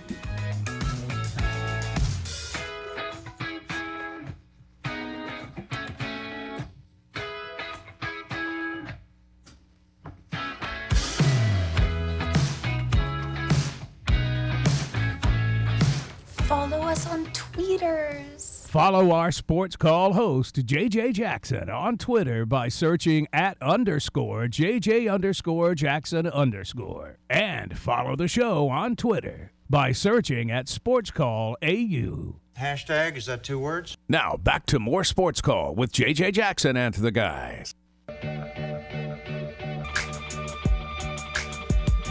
Moving along, JJ Jackson inside the studio with Brooks Childress and Ryan Lavoie. Thanks again to Justin Hokanson from AuburnLive.com and On3 Sports for joining us here on the show a moment ago, talking about a lot. We talked about that pickup game that took place between the football and basketball team. I did see them talking a little bit about a possible 7-on-7 scrimmage. That would have been interesting. It would have been the basketball scholarship players versus football walk-ons in a 7-on-7 flag football game. I don't think Bruce would pass or would give the okay for that. Yeah, Justin hit the nail on the head, though. It all depends on what quarterback the basketball guys could get. You know, because that's a big decision. Athleticism-wise, the basketball guys are going to be there, and if you're just talking 7-on-7, you're not having a block. You don't have to be physical, because it's like all of a sudden, let me just power rank this. It's like, I don't know who's going to go up against 300-pound guys on the Auburn basketball team, or 300-pound lineman for the Auburn football team. I don't know who on the Auburn basketball team is going to go up against that. I guess Cardwell, because Flanagan's long, but he doesn't have a lot of meat on the bones. It'll be great in a 7-on-7. Yeah, but he's not on. I don't know what you're going to do up against 300-pound linemen. Right. So fortunately, it is. I think they'll be competitive. Yeah. I'll take the football team, but just like in the walk-on basketball guys versus the scholarship football guys, how close that was. I think it'll be close. Athletes are athletes at the end of the day. You asked a good question about the transfer portal. Like, what's a position group possibly that Auburn needs to go after? And I hadn't really thought about that edge position, but he's right. You got your starters. You got Derek Hall. You got Ake Leota. And then Dylan Brooks, the one-time Tennessee commit, played for Auburn this past season, redshirted because he did not see much action. Excited to see what Brooks can offer. But beyond those three, who all three will play, not a whole lot of guys, not a whole lot of bodies in that edge room. And I'd imagine for a lot of schools, you're not trying to necessarily find a starter in the portal in May. If you are, then that group is probably well behind. But, yeah, valuable depth, making sure you have 2 deep everywhere. Because, as Justin said, it's probably not the best idea to just assume those guys will be healthy every single game for the whole year. Now, you can have certain position groups that get saved and are available all year, but you never know. And the last thing you want to do is go into the year thinking you have 2 or 3 really good guys and you have one of them available for half the season. So, yeah, depth there, I think, continue with the offensive line and that sort of thing. But again, I wouldn't expect to find someone that's just going to be a big-time starter for you. Now, there might be a few out there. You never know that could start somewhere else, but really at this point, I feel like you're looking at depth and trying to make sure your 2 deep's good. Yeah, I mean, I think that altogether the transfer portal, except for a few guys that are extra special that jump in the transfer portal, i.e. Caleb Williams in this past year, or Zach Calzada if you're Auburn's in Auburn's world. But there's not a lot of guys that are jumping in that transfer portal that you are necessarily on football looking at as starters altogether. Like I said, there's a few guys that jump in there that you say, yes, I want him. We need him as a starter. But overall, you really still want your starters to come from the recruiting cycle and coming out of high school, so you can build a football team. The last a few years, you don't want to have to continue. It's the same like Auburn has gotten in the last few years with when Gus Malzahn was here. You were trying to piece together an offensive line with transfer guys, and that's not how you build a cohesive offensive line. You've got to build it from the high school rankings and have them play together for a few years. They are, the transfer portal is really, really good to find pieces, to find depth pieces to come in and be able to not necessarily start, but put in good minutes on the field and put in good downs on the field, because like you said, and like Justin said, you can't expect all those starters to be healthy 100% of the games all year long. We've reached the end of hour number 2 of Sports Call today. When we come back, we'll have the third and final hour of our program. Britt Bowen from the Auburn Sports Network set to join us in studio. A nightly TV guide's coming up, and a whole lot more. Alongside Ryan Lavoie and Brooks Childress, my name is JJ Jackson. 2 hours in the books, and we're rolling.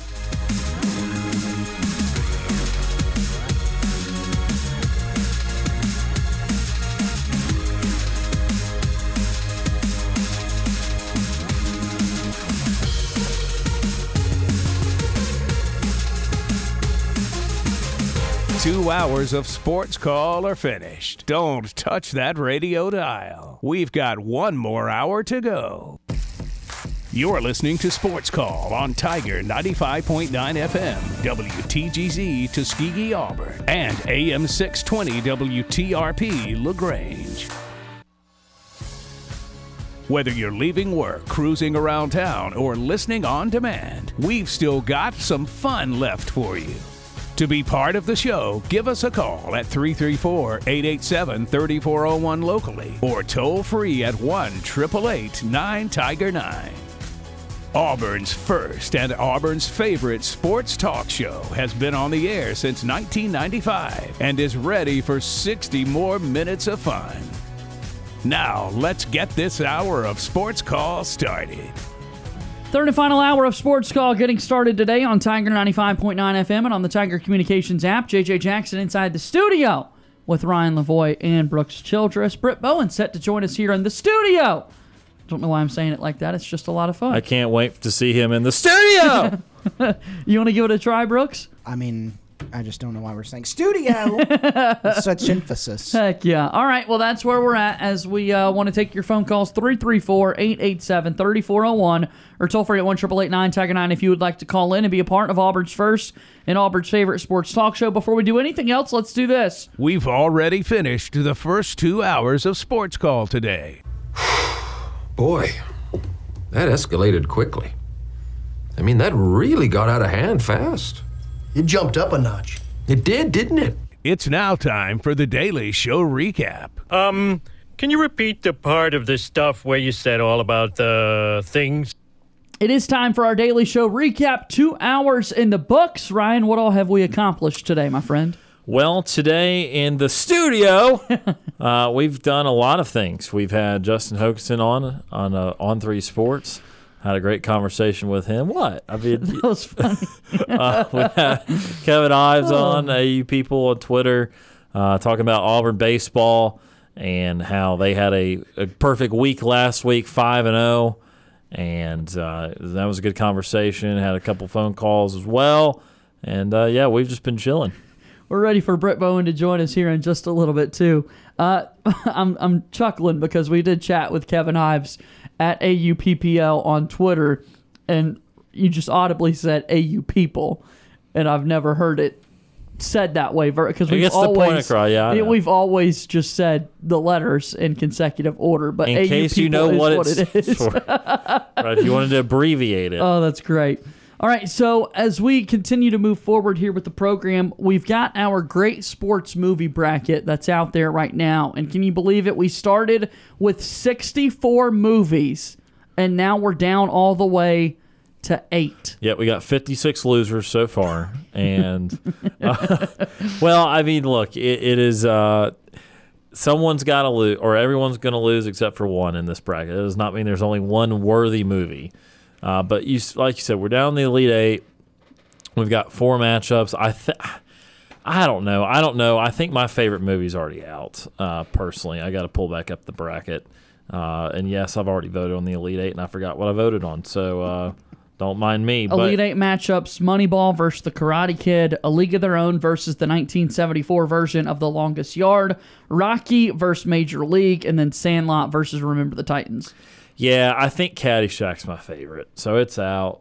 I will say, though, there's still a couple in there that would definitely be in my top 5, like Major League's in my top 5. And Moneyball's really good. Don't let me be in the top 5, but JJ, are you pleased with the Elite 8? I'm like, no. Maybe? I'm okay. Yeah. The toughest matchup for me in the Elite 8 I know Mighty Ducks didn't make it. Remember the Titans versus Sandlot, and I did love the Mighty Ducks. I haven't talked about that on this program, but that was a great movie.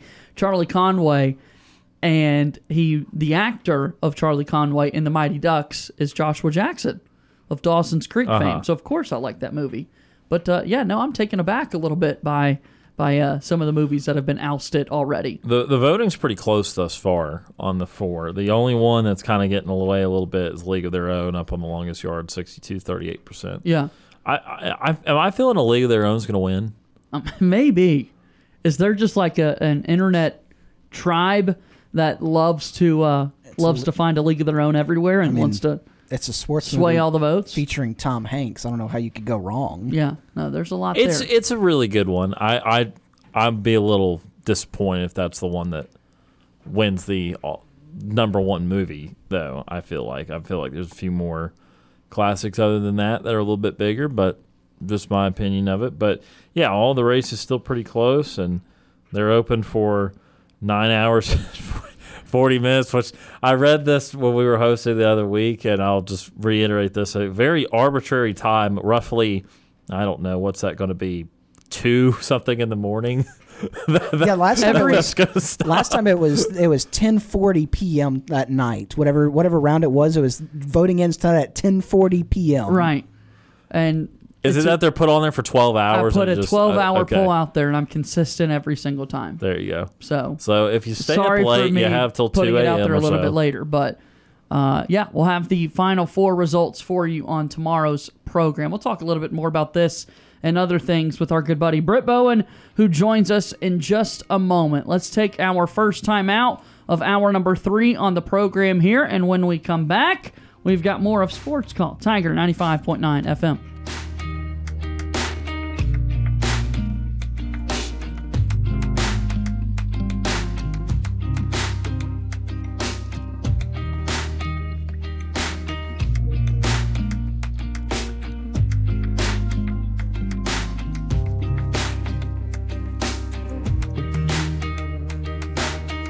We need a timeout.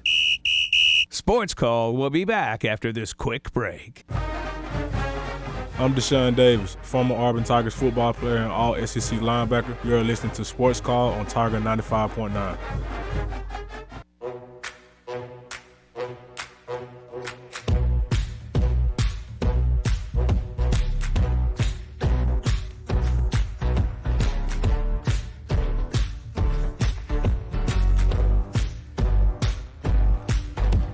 Moving along, back on Sports Call Tiger 95.9 FM and on the Tiger Communications app. JJ Jackson, Brooks Childress, Ryan Lavoie inside the studio, and Britt Bowen is here with us, one of our good buddies from the Auburn Sports Network. Hey, Britt.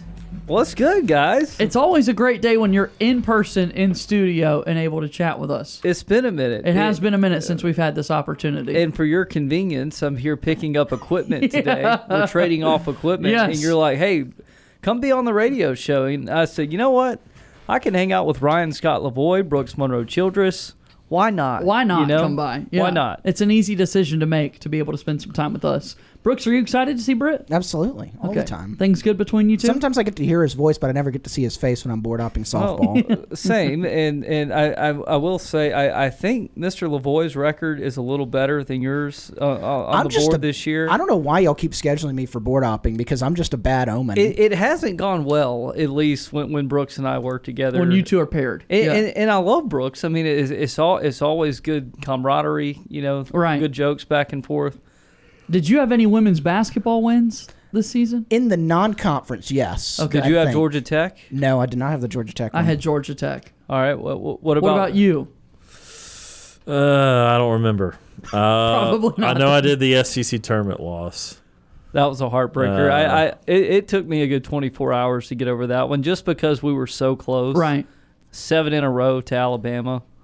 That doesn't sit well with me in any sport, and I think I took that harder than most people did, but it's okay.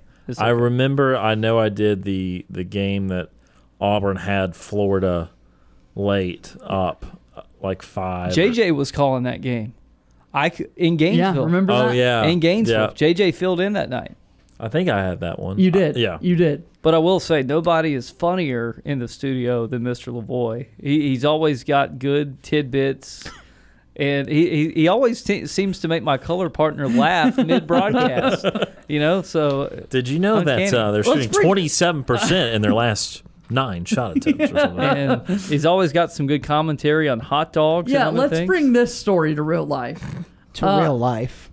Or to the show. Let's not. Okay, fine. I'm kidding. You're the host. Britt and I are calling some Auburn softball together. Ryan Lavoie is back in the studio and... amazed at some of the things. I don't know why I was saying some of the things that I was saying, and then you make it a mission to fire off some hilarious text messages. And you know me well. Hang on. Let's put some perspective on this. JJ, we somehow go off on a tangent on ballpark food, which is not uncommon, right? For announcers to do. Well, JJ gets honed in on the subject of hot dogs and how much he loves hot dogs. And bear in mind, it goes on for 2 innings. He does not stop talking about hot dogs for 2 innings. And how he had that much to say about hot dogs, I will never know. I know he loves hot dogs because he does talk about them. But I was just trying to tell you guys that he was acting like a fraud because he always gets the nachos every single time. And he never gets the Conecuh hot dog. And it's a Conecuh hot. Have you ever had a Conecuh hot dog? Yes. Go ahead and defend Brooks and say it's a little overrated. Go ahead. Yeah, go ahead. Go ahead. Do it. Hey, you know I'm a 251 guy too. You said offend Brooks. Yeah. Right? Okay. Yeah. At first I heard that as defend Brooks. No. But it would hurt his feelings if He's I were a to huge say that it was Conecuh supporter. overrated. Conecuh dogs are made 25 minutes from my home, from my parents' home where I grew up. I'm a big nacho guy. Me too, but... Because there have been days before where hot dogs haven't been available. And so then you just get into a routine where it's like, I'm going to have nachos when I'm I do like a broadcast. 3 for 3 on getting hot dogs. I don't know why they're not available Well, for keep you. it up. Yeah. Keep that up then. But I've had some days where they weren't available. I've also had some days where I've gotten 2 of them. All right, because they're great. Look, I've got a question for you guys. So we're in the middle of what sports movie debates now. Yes, because I was going to bring you a part of this. I'm a loyal follower on Twitter. Yes. I keep up. I listen when I can, Have we done ballpark food before? That's not the direction I thought you were going, but we have not. We have not. I saw this somewhere on the internet recently. JJ's going to be wild and exclude Cracker Jacks. But we could. Those are so overrated. Wow, so unbelievably overrated. You seem like a Cracker Jack guy, Brooks. I do like although Cracker I've never Jacks. seen you get them before, and yeah, those are overrated. When have you been with me to get Cracker Jacks? I've been to a couple of ball games with you. Well, it's not number one on my list. But Right. like, But I still, if you were to offer me a box right now, I'd take it and eat it. Yuck. Yuck. We'll have to do that, though, sometime. What do you think of our great sports movie bracket? We're going to the Elite Eight. Man, what do you think so far? Were you upset by the seeding? No, not a ton. You were also a part of the seeding 2.5 years ago. It just took us 2.5 years to put it together. So I noticed that, okay, and I was thinking, haven't I done this before? As I was reading, it's just never been published. Haven't I read this before? I will say, and we also have the great Austin Scott, who put this in a visual format, who you enjoy hanging out with without me. Well, we're great friends. Yeah. We're actually going to dinner later this evening. Oh, but anyways, big fan of the right side of the bracket. Rocky against Major League. Man, that's tough. Sandlot against Remember the Titans. That's the toughest matchup That's in the my history of the childhood bracket. right there, and you're making me choose. Yeah. And then the left side's okay. I'm taking The Karate Kid over Moneyball. You're just talking overall film quality, the storyline. I'm taking The Karate Kid, Mr. Miyagi. But A League of Their Own, Longest Yard, that one's tough. That one's tough. You're not going to like my answer, JJ, on this one. I can't go against Burt Reynolds personally in The Longest Yard, the 1974 version, of course, the original, not the Adam Sandler version. A League of Their Own was good, but I think The Longest Yard, again, talking overall film quality, sports quality, I like The Longest Yard better. And two, it's, I don't know, as much as I want to believe a kid can manage a Major League Baseball team, again, good fantasy, but overall storyline, I've got to go Longest Yard. I don't know that I've seen either of The Longest Yards. Really? Either of them? I would have thought you would have seen the second one. Nope, either of them. Well, look, yeah. The second one's a mainstay on the Nightly TV Guide, too. It is. I mean, it's Adam Sandler. Look, it's not. Is he the quarterback? Yes. Yeah. A lot of cameos in it. It's Paul funny. Crew. There's some. Have you seen that movie actually, or you? I feel like you haven't seen it. Why would you question him on Okay. that? Out of anybody in the studio, Nelly's the running back. Well, and so Longest Yard is playing A League of Their Own. Correct. Right. But the okay. original Longest Yard. Right. And A League of Their Own. What's that one? That's the one where I can't remember the kid's name, but his grandfather is No. That's Little Big League. Yeah. No, That's Little Big League. A League of Their Own. Never mind. No, this is about the. Isn't that the women's this- baseball this is team? wo- Tom women's, Hanks. women's baseball league. Tom Hanks. Okay, totally Does- different. Pause. Totally different. I apologize. And pause, because that's going to alter everything. It will. Actually, you go ahead. Play. Wow, that's such a great movie too, based on a true story. Let me ask you this, Yeah. because I always forget about him. I'm just in the corner. I'm just taking up space. hang Tom on. Hanks is the one that he really likes, right? Oh, yeah. Oh, favorite actor. Okay. Oh, yeah. Have you seen a League of Their Own? Absolutely. Have you really? Yeah. There's no crying in baseball. That comes from that movie? Yeah. You didn't know that? Actually, I think I did. I think I forgot Brooks about has it. for said it a moment, but couple now I did. times in recent weeks, so Okay. hopefully you've heard Brooks one of these times. I'm just taking up space. No. No, you were what? Other guy of the year? Is that right? The guy of the year. The guy of the year. Yeah, the guy of the year. I mean, you took home some hardware. You got to own it. That's big. I'm here defending my title. All right, so you have to pick one. Oh, that's tough. All right, because it was Longest Because Yard. you Now- guys tell me who you're wanting to win this whole thing. I'm Team Remember the Titans. Like I've for the- officially put the flag down. We're in the Elite Eight. You got 8 movies to choose from. I'm Team Remember the Titans, and I hope the internet agrees with me. I want Major League to win. You want Major League to win. Okay. Yep. I'm going to go back to the childhood. I'm going to say Sandlot. Okay. Yeah, I'm. Here's who I think. I think Rocky will win because that's just one of those classics. I personally like Major League more than Rocky. Both great movies. Sandlot, Remember the Titans, you nailed it. Hardest one to choose from. Remember the Titans is so powerful, just for it, based Great on story. based on a true story. High school football, like it. Everything great. you could want. Denzel Washington. But when I see Sandlot, it just reminds me of myself as a little kid in the summer. I mean, that's what we all True. wanted our summers to be, right? And I've got to go Sandlot. It's just something. It's just something about that movie that brings me back to my childhood. And the childhood is so important, right? Because I have vivid memories of growing up in Asheville, North Carolina, at Nana's house, Nana and Papa's house in the summer. And Chubb striking you out? Yeah, well, we didn't have to go that far. I'm sorry. But I have vivid memories of just dreaming about, we're going to put a fence in this yard, and it's going to be a home run fence, and I'm going to turn the yard into a baseball stadium. And I'm like, I'm going to do it. I don't know how I'm going to do it. I'm going to do it. And that was the best dream I ever had, and it never came true. Well, it's like Backyard Baseball, the video game. That came out when you've we were got to kids. find a way to make the yard. Yeah. I mean, you got to make Yeah. a ballpark in your backyard. When we did Thunder Chickens practice at the smaller field near Auburn High, did you hit one over that fence? Never did. Okay. But I almost did. All right. I hit the wall. 2 Thunder Chicken points. For those that don't know, that was the softball team. Oh, we discussed this on yesterday's show. Okay, good. For our new listeners today, Right. that was the softball team that JJ assembled last year, the city in the rec league in the city of Auburn. Number one, I found my Thunder Chicken shirt yesterday and proudly threw it out as I was as I was proudly making space in my drawer. I just couldn't. I was going through all my options. It just didn't make the cut. Number two, can I formally propose that we don't do softball this year? I think in kickball, even if we lose, you go down with a little more dignity.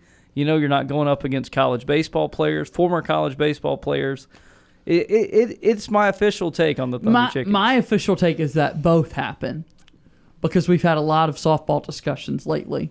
And I was going to have these guys ask you an important question. Which was? If you would be renewing your contract going into this upcoming season. I might be a third base coach, you know. That's fair. Because I'm going to tell you, like, what was our closest deficit last summer? I don't remember. We had that one game where JJ got incredibly mad at the umpire for the. That's the FaceTime I wanted to have earlier. Okay, that I was trying to remember. time before it was actually time. I think we lost that one by 4. I want to say we led that one early. Were you at that game? And I don't think so. I don't think so either. And they called time after like 50 minutes. It's supposed to be an hour. It was like me that. in my worst state ever. Because we were frustrated because it's just like we're having a truly competitive game here. Well, and you're trying to get us off the field. Yeah. Before the time limit. So it was debatable Egregious. at the time. Actually, I was there. JJ. I was psychotic. I had to put. I do remember this. I had to push JJ in the right field and to say, "Hey, let's reel it in." JJ doesn't get mad ever. Right. I've never seen the guy get mad. That was the maddest I think I've ever seen JJ. I remember you and Trevon really being there to. And that guy was also the home plate umpire in that game, and I think. Speaking for JJ, I think he was already a little frustrated at the strike zone too. Very much so. So it was we not had a long night. It was simmering. It was coming. Yeah, I didn't have a good ending to that game either, but it's fine. Let's transition Thunder Chicken softball into Auburn softball. I think that's a little bit more important. What probably. a transition there! Yeah, I'm sure the listeners were like, "Thank God." I know I am. The Auburn Tigers are known this season for absolutely hitting home run after home run after home run. The exact opposite of the Thunder Chickens. But similar to teams playing the Thunder Chickens. Indeed. Yes. Ouch. That was good. You weren't always pitcher. It didn't matter. It didn't matter. We had a second pitcher too. There was still home runs flying. There's no other feeling than standing helplessly in the outfield watching that ball sail over your head, and there's nothing you can do about it. The first 12 times I went back to the wall just to see.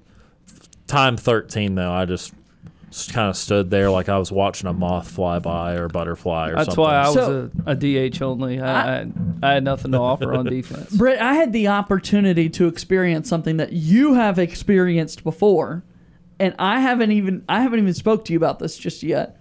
But with Auburn softball, the travels that you and I are afforded the opportunity to truly feel like you're a part of the team, I have heard stories of you in this setting prior, and I got to experience it for the first time this past weekend in Starkville on Thursday, where we went to practice, and I got one of the GA's left-handed gloves, and myself and Sam Sears, the dietitian, went out and we shagged in the outfield for BP.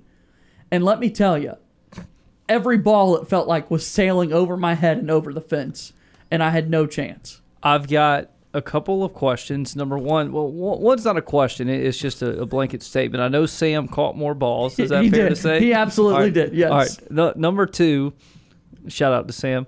Number two, how'd the knee hold up? That's a genuine question. Thank you for asking. How did the knee hold up? Thank you for asking. I didn't move as much. Okay. Because it wasn't just Sam and I. There were a couple of some players. Like it was just the outfield got a little crowded, so you're not having to move side to side as much. It's like, oh, ball goes more to my left. Okay, you got it. Goes over to the right. It held up okay. So Coach Dean is not recruiting you to his summer softball I hope team. so. I hope he would, but I don't think he will. Can you guys see?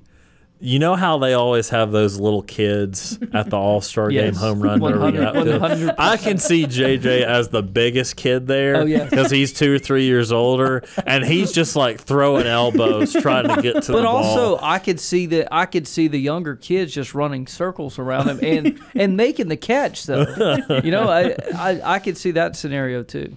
What do you like about this Auburn team? 9-9 in the SEC Big Series, one against Mississippi State. Only 6 SEC games left.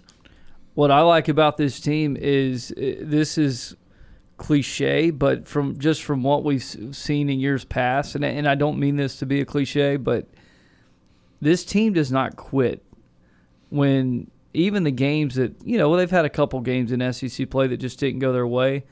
They always find a way to bounce back, set the reset button, and understand that this season is a marathon. You have to have that mentality in this league, and we knew going into last weekend Mississippi State was huge because Mississippi State was a series, in my opinion, on paper, the Bulldogs, I mean, things would have went their way on Saturday. They could have won that series 2 out of 3, and I thought this was a must-win series for Auburn, especially when you're talking postseason implications. Now, Auburn's still got a lot of work to do, I think, to get in the conversation to host, but they played their way into another weekend to where they're still, in my eyes, they're still technically playing. Now, I think they have to win both series these final 2 weeks to be in that conversation, but they put themselves in that position at least for one more week. And also, too, with this team, a lot of players stand out to me just with how the lineup shifted.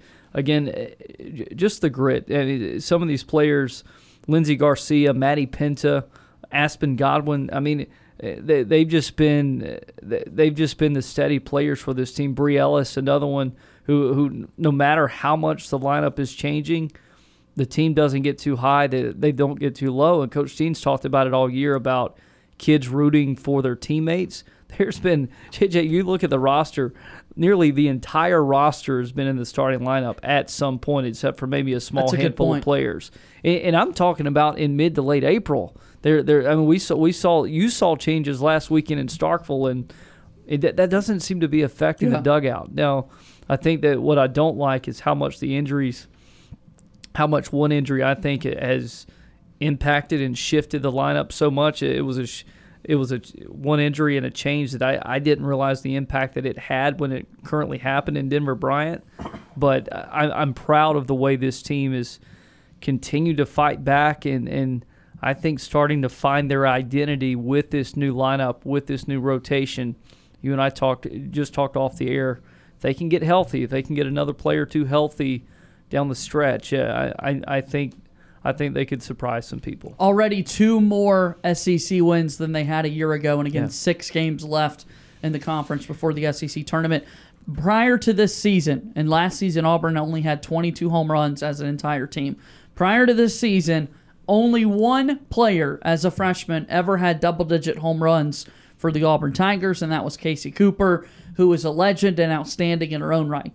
Auburn now has 2 this season. Bree Ellis, who has tied her record, and then also on Sunday, Nelia Peralta hit her 10th of the year. Yeah. Jesse Blaine has 8 on the seat. I mean, this team is so young, and these players are contributing right away. Well, and that's what gives you so much hope, not just for the next month, but also for the future. And I'm not one to, hey, always look ahead next year and so forth and so on, but you can't help but think, man, what if this team this year was 100% healthy? How good they could be. Imagine, you have another top 10 recruiting class coming in in the fall, how much better they can be next year with those pieces if you get them in and develop. Because think about how much this freshman class has developed already. Think about how much the upperclassmen has gotten better this offseason. I mean, you'd like to think that trend is going to continue. And, you look at the roster top to bottom, at least of the starting lineup. I mean, you have one senior that you're losing to graduation in Aspen Godwin. And Aspen, I mean, her bat will be a loss, but for the first time in what feels like a while, at least at that position, you have depth with Aubrey Lisby and then Jesse Blaine. So it's incredible. It's a freshman class that, honestly, it reminds me of that Emily Carasoni freshman class in 2013 with how much talent was in that class with, I believe, Tiffany Howard, Jade Rhodes. I'm sure I'm missing somebody.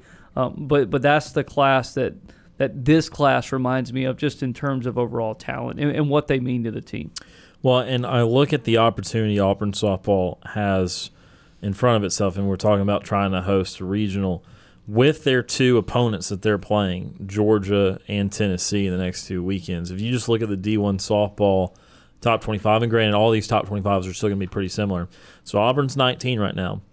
Georgia is 16, and Tennessee is 13. Yeah. And why I talk about that is there's your opportunity to jump somebody and become a regional host. And that to me is why I really wish Auburn could have gotten one more game either against Kentucky or either against Florida. That's why I think that Game 3 of the Kentucky series hurt so much. Not just to lose the series, but you had a prime opportunity to take 2 out of 3 on the road against a team that will host this year. Same thing in Florida.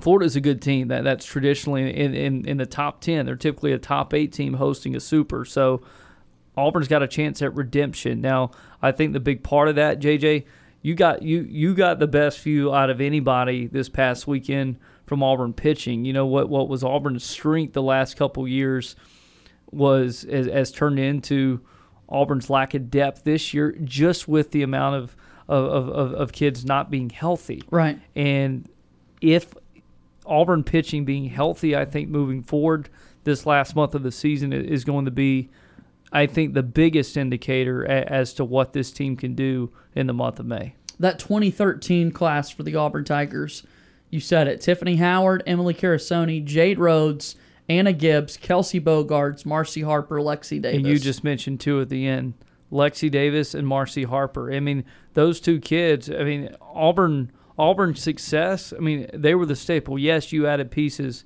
Kaylee Carlson, you added Michaela Martin, you added Rachel Walters in some of those World Series runs. But in 2014, what Maddie Penta is doing right now for Auburn and what she had been doing reminds me of what Lexi Davis had to do in the Minnesota Regional in 2014. Auburn got up to Minneapolis. Marcy Harper experienced an injury of some sort. I don't remember exactly what the diagnosis was, but Auburn essentially had Lexi and I believe Jenna Abbott available. And I may be wrong on Jenna. I know she pitched a little bit.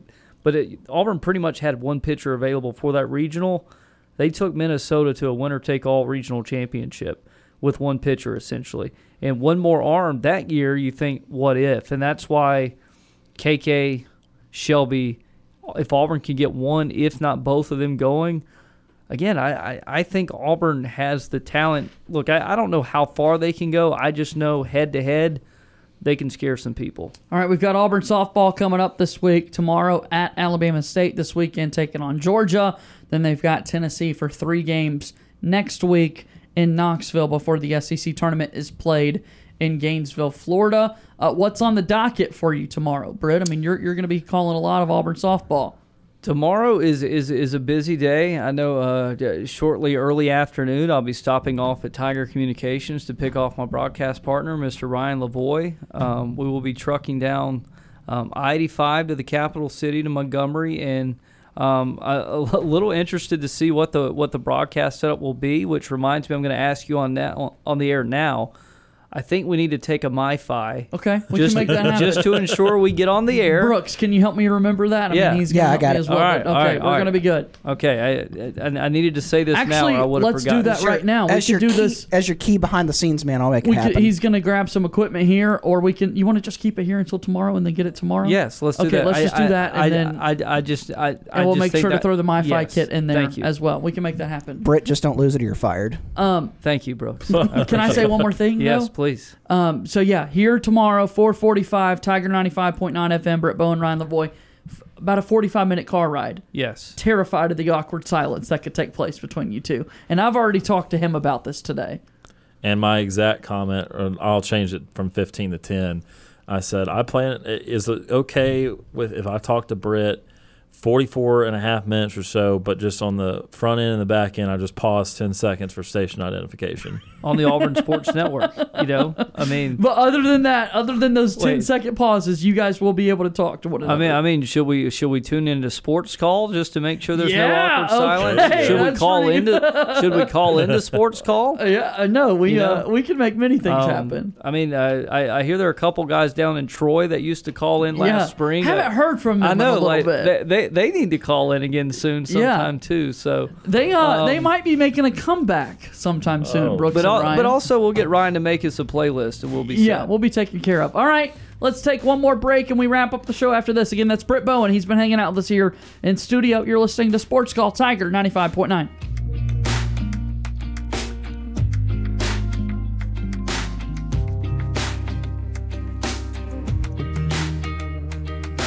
JJ Jackson and the guys want to hear from you. Give them a call to join Sports Call at 334-887-3401. We're done paying the bills. Now back to Sports Call on Tiger 95.9.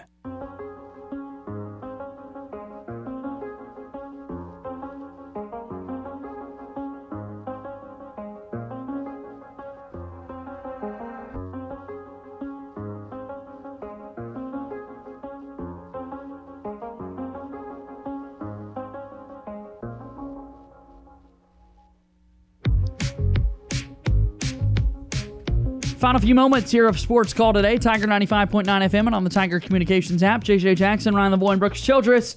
Thanks again to our buddy Britt Bowen of the Auburn Sports Network for hanging out with us here on the show today. A lot of fun to catch up with him. It's always like the last word before I take a pause that I think I add a little emphasis to. Yeah, that is something that you do. It's just a little habit that you formed. But we still love you anyway. Oh man, you guys are great. I did not expect this to go that way. Nor did we. So yeah, tomorrow on the show, JG Tate from AuburnSports.com will stop by. We'll have a little bit of a shortened show as we've got Auburn softball coming on the air. Tigers, Hornets, Auburn, Alabama State, Britt Bowen, Ryan Lavoie. I was in tune with you there, man. Yeah. 4:45 airtime and a game that was rained out earlier this year. And good for, Auburn baseball and Auburn softball have been able to reschedule those midweek games, because Auburn had a couple rainouts both in baseball and softball, and I feel like they've been able to reschedule them so you get the full complement of the games. And who knows, maybe tomorrow will be the day that Bree Ellis hits number 19. That's the big breaks question. That tie. That's the big be question. Bree Ellis bomb watch for the rest of the season. Hashtag Bree bombs.